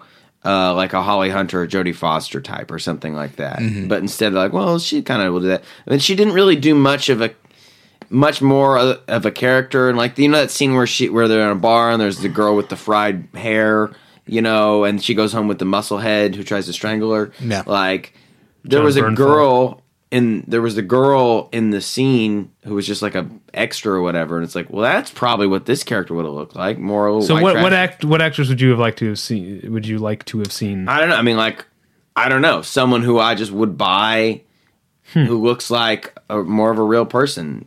Because that movie's so grounded, it's trying to be so real and real. Like, I don't mind Emily Blunt as a tough girl or whatever, like Edge of Tomorrow. I'm fine with it because that movie is such a fantasy all around, you know. Okay. And Tom Cruise is like, it's a Tom Cruise thing, but this movie is so like everything's real, everything's gritty, the cartels. And we got Josh Brolin doing the job, who I love usually, but he's just kind of like, hey, I'm doing my thing. You married? I'm a smug guy, sort of a thing. I don't know. See, it sounds like you don't like any of the casting. I like Josh Brolin and I like Benicio. I think I just would have liked the movie much more if it had someone other than Emily Blunt. It's tough because I was thinking, I think she's a very good actress. I think she does what she can with the role. But it's a tough character because the character needs to seem green. Like she's the new one in this situation, but she also has to seem seasoned at the same time. So you can't go too young. SWAT team. Yeah, you can't go too young, but you also can't go too old. And so like there's not a lot of other people that would fit in that type of role. I mean, I have problems with that character too, but they're all from a screenplay standpoint, not from a performance Who is standpoint. someone who is a woman who's working right now who is like, she's not just, you don't look at her and go, well, she's just really pretty.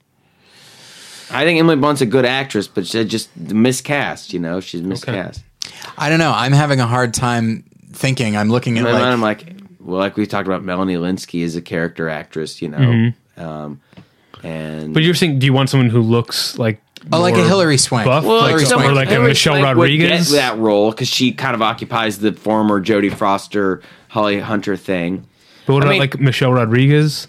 Who plays tough Michelle characters? Rodriguez. I would buy Michelle Rodriguez much What's her more. name from Battlestar Galactica? Katie Sackhoff? I don't know Katie Sackhoff, but Michelle Rodriguez. I had someone in my mind right before you said Michelle Rodriguez. I forgot who it was, but someone like Michelle Rodriguez, I would buy much more. All right. In any case, the cinematography categories we're talking about is this one is chock full of good. You got Edward Lockman for Carol, Robert Richardson for Hateful Eight, Emmanuel Lubezki for The Revenant, Roger Deakins for Sicario, John Seal for Mad Max. I hope Lubezki doesn't get it. He's kind of like, to me, Lubezki's really good, of course, but I'm also like, Lubezki, sit down. You know what I mean? I actually was talking to someone who works in the VFX world, and they were kind of trash talking Lubezki.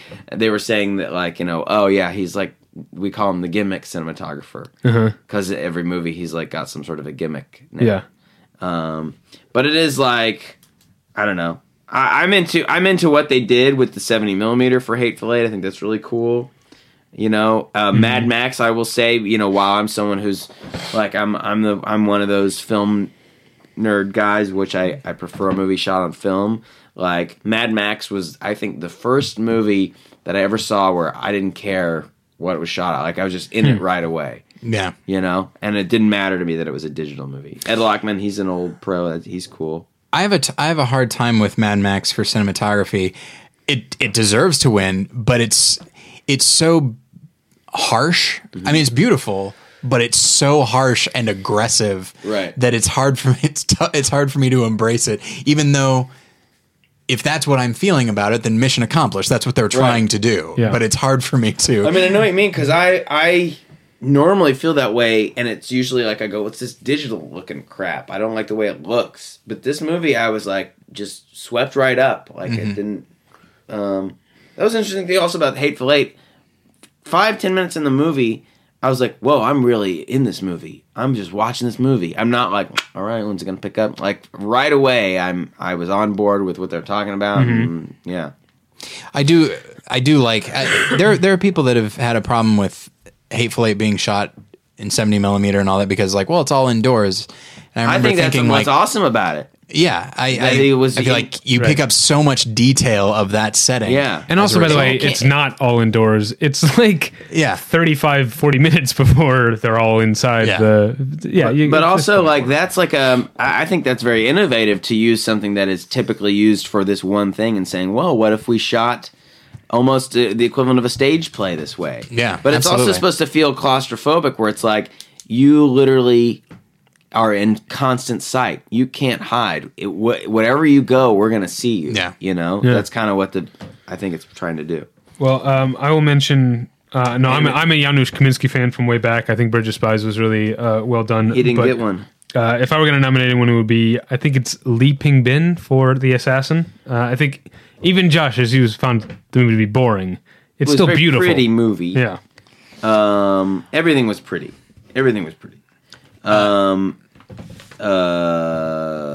It Follows looked pretty cool. Yeah. I remember somebody described the cinematography as sort of mimicking the character's headspace because it's almost like a constant swivel. Like it's almost 360 degrees. Like the camera's always like moving in a horizontal way as though we ourselves are constantly looking around to see what might be coming our way. Yeah. And so, yeah, that was on my BP submissions list for a while until I saw a couple other movies.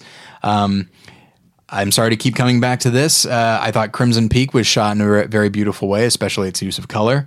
And I think Youth had some really beautiful cinematography as well. Did. I'm surprised you guys didn't see Irrational Man. Yeah, I missed that. I heard it wasn't very good. I liked it. I'm surprised. I don't know why people disliked it so much. I mean, maybe it's not okay to say to talk about Woody Allen or something. I don't know. I thought it was interesting movie. It was dark but funny, and Parker Posey's really good in it. Joaquin's really good in it, and then I just forgot who the other lead is. The third one, the female lead. I don't know. Oh, you have no idea? You don't know anything about Irrational Man? Joaquin Phoenix is in it? Yeah. You didn't see a trailer for it? You don't remember? I don't watch trailers. I'm a snob like that. Okay. Wait, who'd you say? It's Woody Allen. No, you said Joaquin Phoenix. Joaquin Phoenix, Parker Posey. Is it Emma Stone? Yeah, it's Emma Stone. Okay. Emma Stone's whatever, she's fine. But Parker Posey's really good in it, and Joaquin Phoenix is really good in it. And the cinematography is really, it does, it's got that very New England feel. I'm not sure what that means. It's like, he's a professor at a New England college. Okay. And, they're on the Everyone's beach a got lot. Patriot sweatshirts on, that sort of thing. That sort of New England feel. Yeah, I think the you New got England it. liberal arts okay. type of a thing. Oh, I see. Shoulder patches. Yeah. That sort of thing. And just But not the shoulder patches for hunting, not those. No, yeah, shoulder patches for the professorial shoulder. Crests. Lots of crests. Right. very autumnal. I would Did you assume. see, Josh? Did you see Listen Up, Philip? A couple years ago. No. I think you'd What like was it. that movie again? I forgot what that movie was. Alex Ross Perry? That's right. I haven't seen any of his movies. It's Jason Schwartzman. Yeah. I don't watch it. I get a little boom. All of those indie movies with this, you get a Schwartzman in there, you get a Elizabeth Olsen in there, or Elizabeth, what's her name? The girl from Mad Men, Peggy Olsen. This is Moss. Yeah, Nos. she's also in that movie. Yeah, she's. You get her. They're all in these movies. You get a Duplass in there. They're all in these movies. These movies all blur together. Okay. Well, I think you'd like Listen Up, Philip. All right, I'll think listen you up would and watch it at some point. All right. Visual effects. Okay. We haven't gotten an animated feature yet. No, we haven't. I know. Visual effects. Ex Machina wasn't bad. I thought that was good use. Mad Max. Yeah. Yeah, Ex Machina is definitely. It's, That was one of the few it's, where I was like, "That's neat looking" with the CG. Yeah, because it's She's subtle and it's translucent. And yeah, it's well done, but there's only as much of it as they need. Yeah. You know what I mean, yeah, it's not like It's very muted compared to the other nominees, which are a more conventional idea for visual effects. Yeah. Ex Machina is very small. It's the visual effects.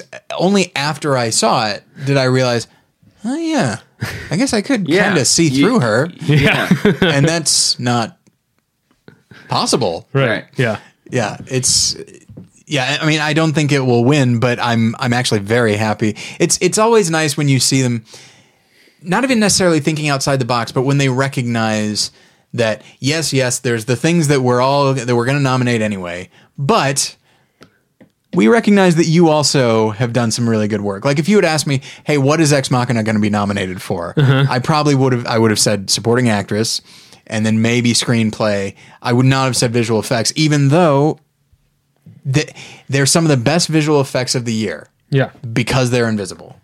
yeah. But they're not invisible. Like they're right there. They're staring you right in the face, but you're not paying attention to them. They enhance because they're they enhance enhancing the character. Yeah. Now, what about? I want to make a case for sometimes it's because sometimes it feels like the mark of visual effects is how much that I believe it. But sometimes if computer generated effects are doing things that aren't supposed to be realistic, like in Cinderella when Sure. you've got pumpkins turning into carriages and lizards turning into footmen and all sorts of things like that. Is it just too obvious? Or too cartoonish to be nominated. I think cartoonish. Even if it's done well, the fact that it's intentionally You could say the cartoonish. same with makeup effects, where it's like if the makeup effects don't look like something real, but they look like something wild. Where you're like, that's pretty impressive how they made that. And that sort of thing I think gets nominated, or does it? Do crazy makeup effects get nominated? Oh, sure. Did the absolutely. Fifth Element get a makeup nomination? I don't know, but I could maybe. I mean, when you think about like Pan's Labyrinth, And then various Rick Baker stuff, Yeah. But yeah, I was going to say something. Now I don't remember. So we can move on. Oh, you know what? I hadn't picked a next one yet. Song? You want to say something about these songs? I've got a. It's very. Okay, let me cross that one off. How about documentary short subject? We talk about these guys yet? You know what? You mentioned it before. Let's talk about animated feature. All right, let's talk about animated feature. What do you have to say about it? Anomalisa. You couldn't wait to get to it. I saw Anomalisa. That's all I had to say. And I thought it was good.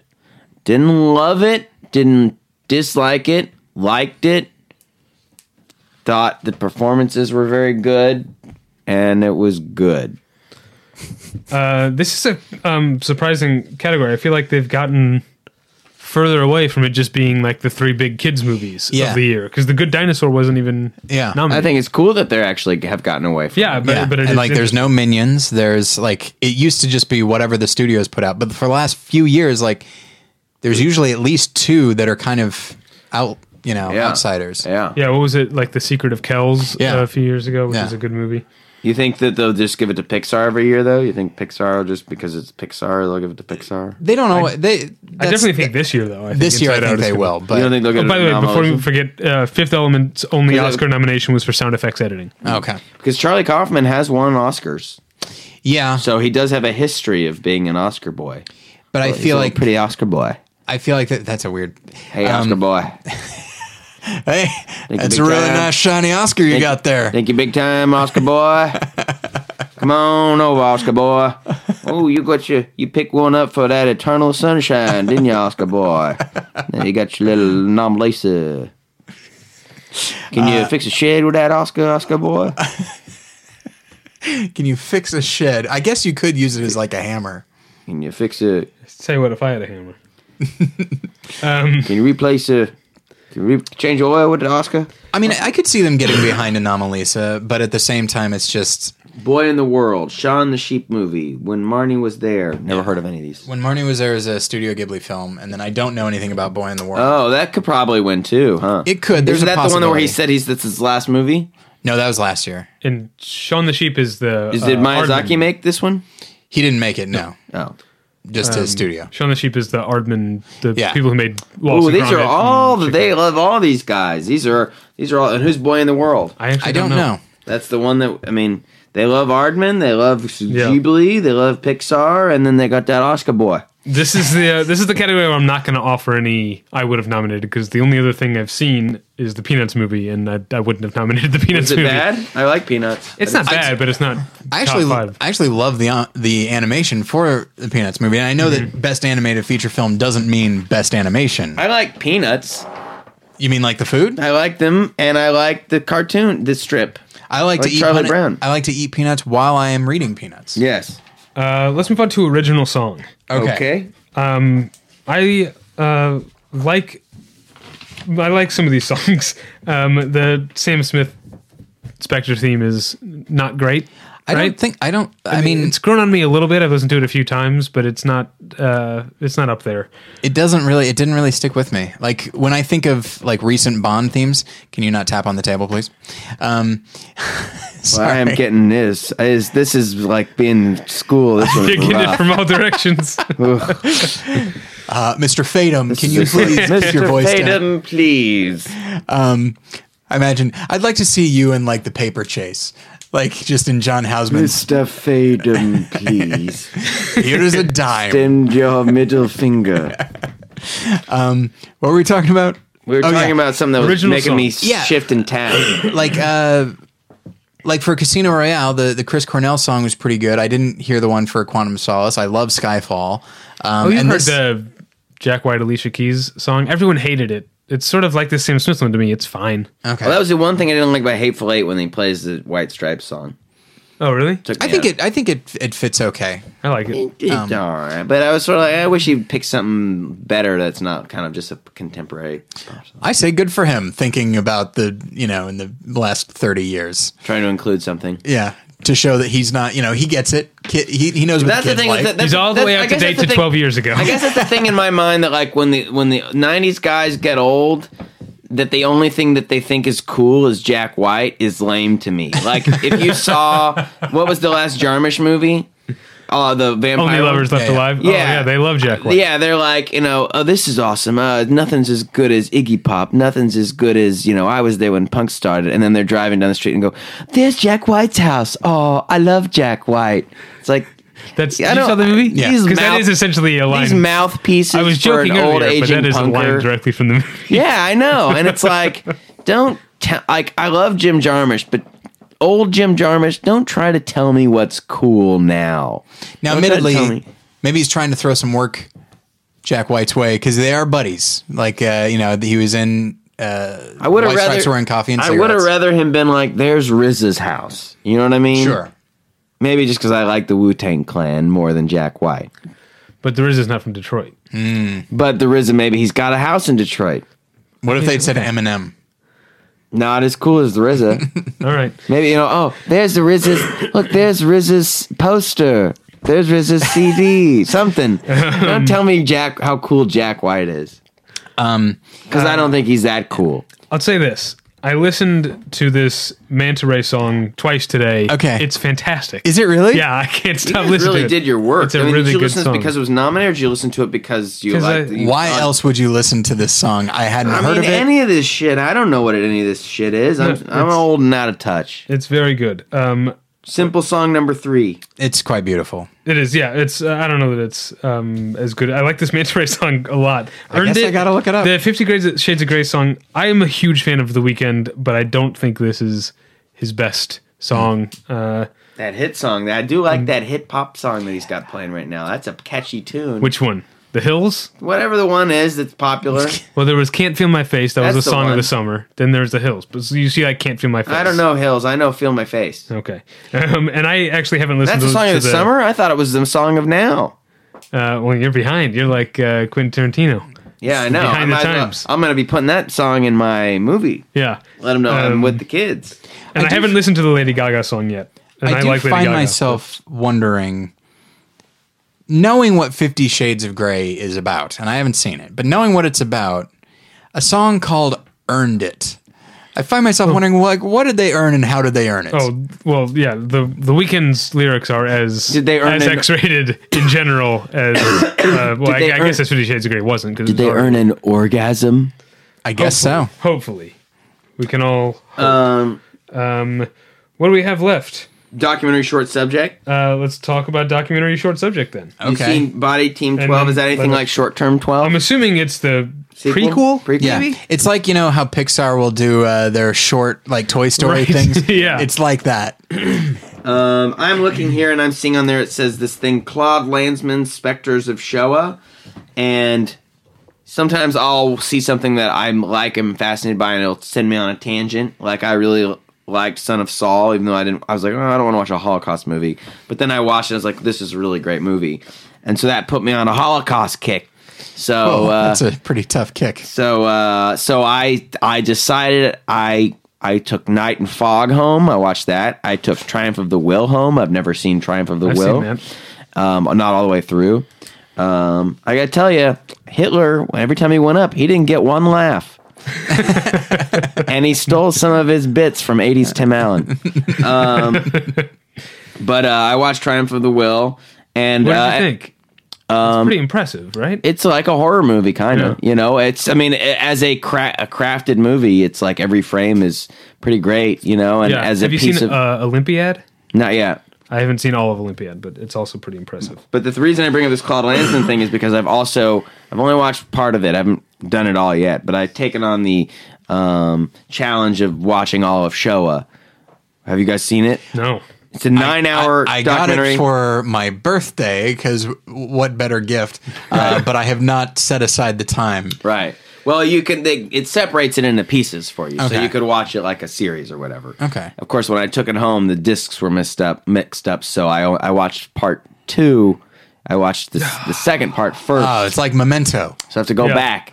But anyway, what I watched is pretty great. I now need to go back and do the rest. Well, I know it's considered And like Claude one of the- Lanzmann is the guy who exhaustively researched and did and interviewed and edited Showa for years. So I'm guessing this documentary short subject is about making of Showa.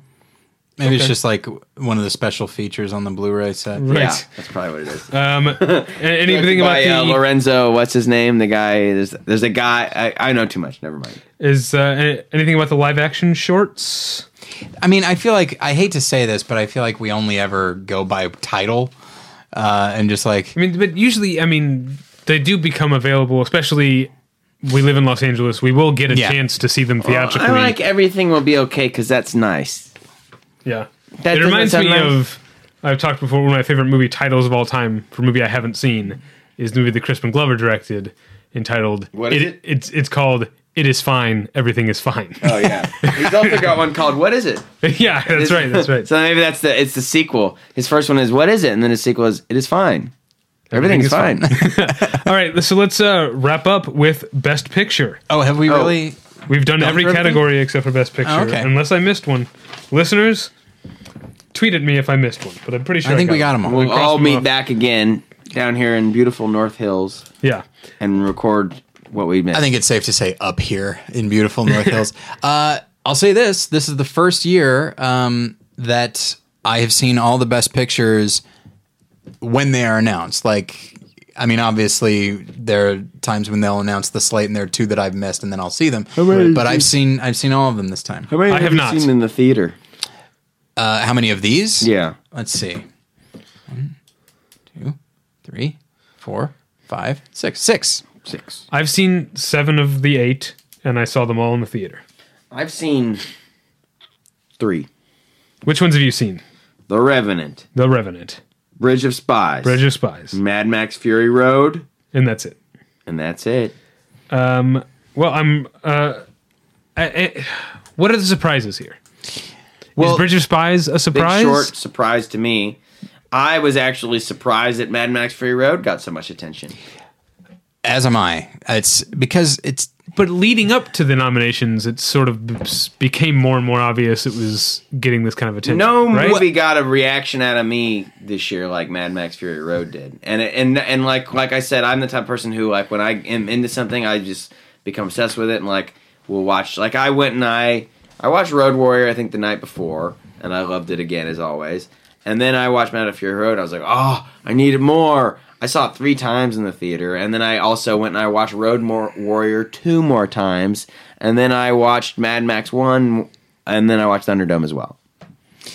Yeah, it's... The thing is... It was a great story, wasn't it? It wasn't surprising. I was at the edge of my seat. Like, it wasn't super surprising that it got this amount of support, but when you think about it, a lot of the support that it was getting was from critics, and I could see industry just not understanding Mad Max Fury Road.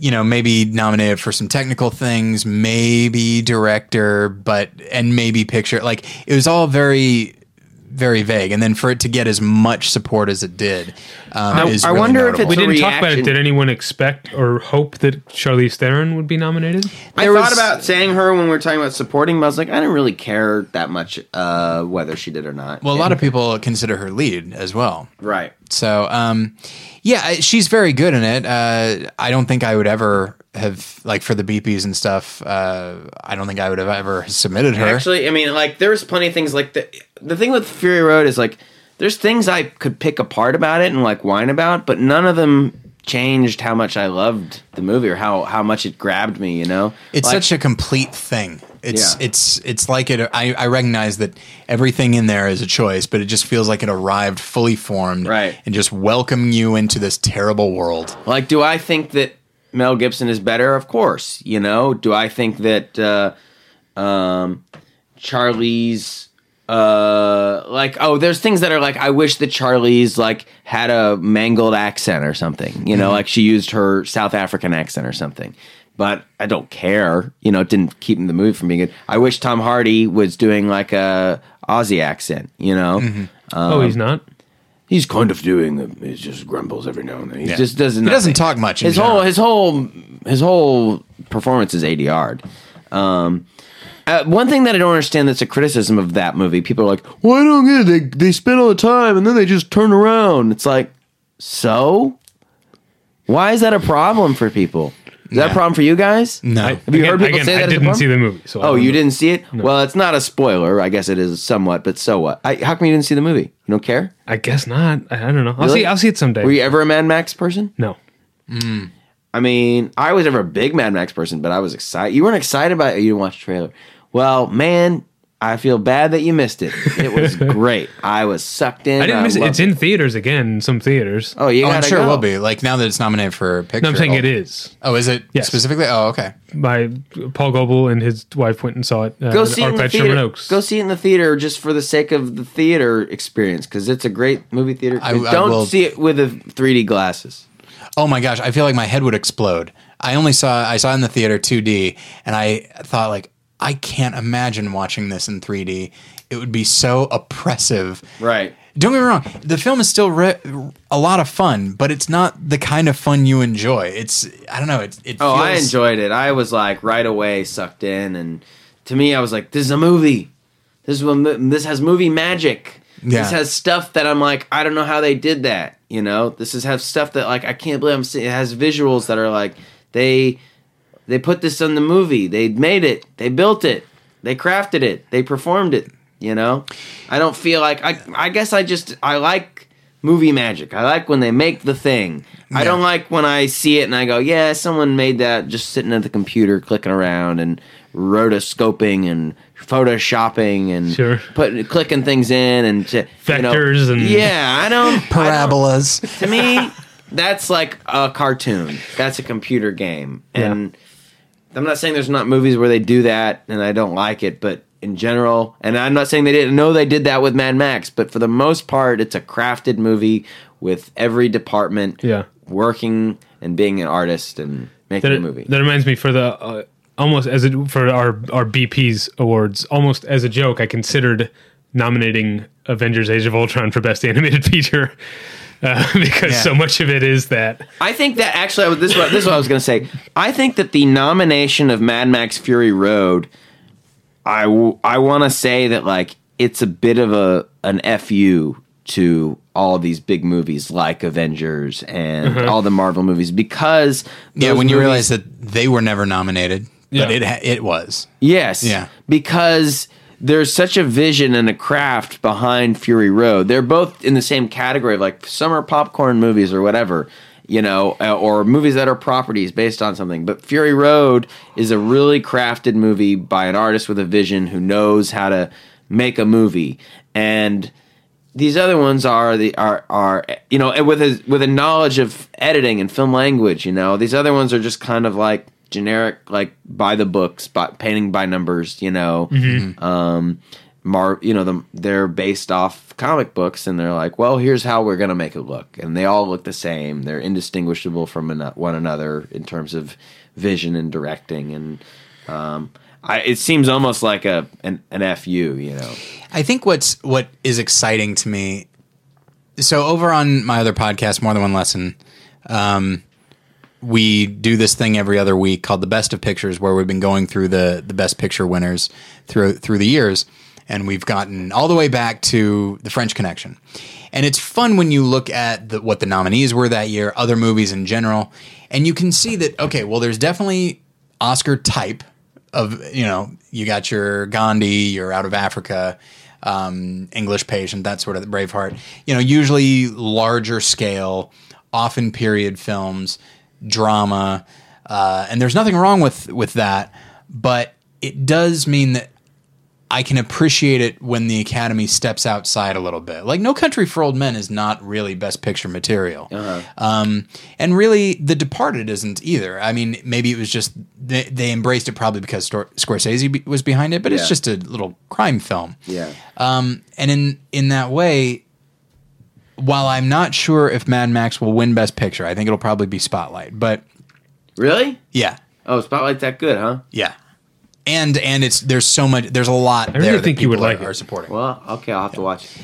You like All the President's Men? Yes. It's like that. It's like that. It's that good, huh? Yeah. And but at the same time, like our friend, is it a movie that's like it's like whoa, this movie, someone could get in trouble for making this movie.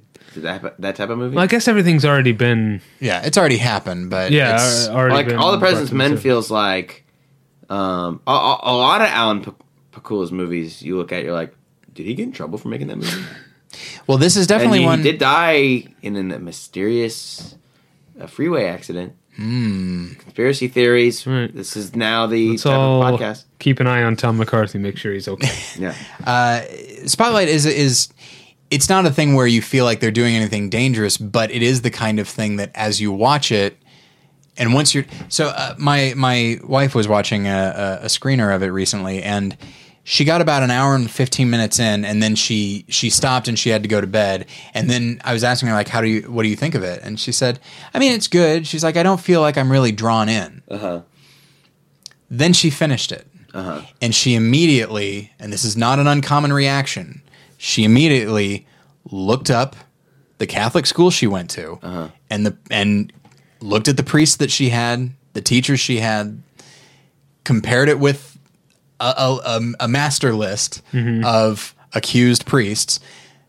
Nobody from her class or her era was accused, but a priest after she graduated was. Wow. And so it's like it's that kind of movie that makes people, and just the sheer enormity of the problem. It's bringing something to light. It's spotlighting. Yeah, something, and it's a thing you already know about, right? But at the end, like, it's a very effective. I'll say this: it's a very effective use of like what do you call them? Cards or whatever, just like words at the end, like black screen. Right. We're not seeing anything on there, and I mean, David, you know what I'm talking about. Yes, I mean it's overwhelming, and so there's a lot of great in Spotlight, and there's a lot that the Academy can latch onto, and I would not begrudge them giving it Best Picture. Right. But if it were Mad Max, that might be the least Best Picture type of movie to ever win Best Picture, which would make me so excited and so happy. What, Spotlight? What? Mad Max. Oh, you said if it were not for Mad Max. You're saying if Mad Max were to win, that would be the least likely Best Picture. It's the least Best Picture. Yeah. I mean, like, they could give it to Bridge of Spies, and that'd be a standard thing. They could give it to Brooklyn, which, as much as I do love it, it's kind of the standard thing. But this is my thing with Carol, which is, on the one hand, it's exactly the kind of movie the Academy should love, and it's really good. It's like if The Theory of Everything were really good I've last heard year. A lot of people saying Carol that Carol is it's like it didn't quite get there for him. You know what I'm saying? You travel in different circles than I do. Yeah, I'm fascinated by you and your friend group. Yeah, I want to get to know them. Let's hang out more. Yes, let's. I don't love Carol. I don't love Carol, but I still acknowledge that there's a lot going on there that is very good, and that it gives the impression of being a standard Oscar type film, but there's so much underneath. Yeah. And it's handled so subtly. It doesn't wear any heart on its sleeve really at all, which is something I appreciate. But God, it's good. Yeah. So I think now I will say that our friend Scott, who's our editor at large for the website, he thinks The Big Short could win picture and director. Like, that there's that kind of push, and that the fact that it was nominated for picture and director is kind of an and editing and screenplay and supporting actor indicates this surge of support at the last minute. I'm all for, because The Big Short is a comedy, and I'm all for comedies winning Best Picture. Yeah, that's true. Even though it's a comedy, it's like, it's purpose driven. Yeah, like it's got I guess that's the way you Trojan horse it in. Yeah, but I still think of it as a comedy first and foremost. Yeah. But anyway, so yeah, it's all right. This slate, by and large, like I said before, I'm pretty happy with. Obviously, there's always stuff you'd swap out, but I feel like if you were to watch, it doesn't have a chance. Like no, not at all, not at all. It's like a hey, we acknowledge that Steven is. He made a movie. Yeah, he mixed the hell out of it. Doing that. Yeah. It's that mixing. Great. Don't even get me started. But yeah, so wouldn't it be weird if Bridge of Spies wound up winning everything it was nominated for? Just like, okay, Academy, we don't know what you're doing. But yeah, you think Jack Nicholson is done? I think so. You think he'll probably never make another movie? Yeah, it's been like 4 or 5 years since he's. The last one was the James Brooks movie. Yeah, that no one saw. Yeah, like he's probably. Which one was that? how do you know, or what do you know, or who are you, or some generic title. Something like that, yeah. What the is more it? you know. The Chris the one. McLaren movie? Yeah. No, yeah. What is it? What is it that you know? That also wasn't there like last year? There were 2 years ago. There were all these movies that were like, you just know, or when you know, or when dad is dead, or whatever. These How does she do it? How does she do it, or what does she do, or what's your what was the one with Tina Fey and the Sean Levy one? Or all these movies that are like, now you just did it. Now you just know. So that happened there when that happened though, or what, Now you see me. Yeah, now you see me. Now you know. you know. Enough said. All right, that was a movie, right? Yes. Yeah. It's a great movie, but not a great title. All right. Another plug for Chirac. Chirac should be nominated for Best Picture. This has been fun, right? Yeah. It's gone on for a long time. Definitely long, exhausting. I gotta get up. I am worn out. And I was go to worn work out in the to begin morning. with. I didn't know it was going to be so long, but Sorry. it was a good one. Let's wrap it up then. I probably got here at 10 o'clock. It's 1. Just a two-parter? Nope. We did take a pause in there, but yeah. You can find us at battleshippretension.com. That's where you can find all the movie reviews of a lot of these movies. How do people like our how do people like our episode about true crime? Did they like that one? Yeah, that was a good one. Really? You didn't? I thought it was only okay. No, that was definitely a good joking, episode. of course. It was great. We're at battleshippretension.com. You can Maybe I'll email go us watch a bunch of at Holocaust David at movies and come back and we'll do a battleshippretension.com or definitive Tyler at Holocaust battleshippretension.com. episode. You can follow me on Twitter at Davey Pretension. You can follow Tyler at Tyler Pretension. Tyler's other podcast is called More Than One Lesson. Yes. My other podcast is called Hey Watch This. Josh, where can people find you and your work on the internet You can and elsewhere? find us. Stay tuned for the Battleship Pretension and Josh Fadem cover the Holocaust episode. All right. No, you can find us on. I got a lot of work to do if I really am going to do that. Yeah, but we should do that. I actually, though, I will say real quick, I watched Son of Saul, and it did make me think I have to watch all these other. I have to watch Come and See. I haven't seen Come and See, the Russian movie. Nancy Meyers, Jack Nicholson movie. Yeah, that is another. That is like it does sound like a rom-com, doesn't it? Yeah. There's a movie called Come and See, which is Come and See. Give it a shot. Give it a shot. See Come what and you think. So you should see. And then it made me like watch. Son of Saul was great.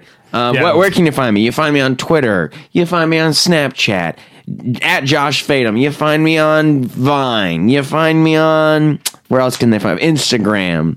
Where else do people find people nowadays? You find me. I do a weekly show. LinkedIn. No, I got to get on that LinkedIn. Pinterest. I got to get on. You can find me Meerkat. every Tuesday. Me and my good friend Johnny Pemberton have a show we do every Tuesday at the Copper Still in Koreatown. That's Beverly and Western. They serve drinks and pupusas and Salvadoran food, and we are funny. It's the best show in town. It's a good show. It's the best one. I haven't actually been since you did a Tuesday night. You've seen a couple of them though. I went to the Wednesday night ones all the It's time. only gotten better. Okay. Tuesday's made it better. I have not Josh been to Fadem a on comedy everywhere. show in years. Come on It used to out. be You such gotta a go. big part of my life. Come on Gotta go. down. All right. That's it. Thanks for listening. We'll get you next time. Bye. Bye.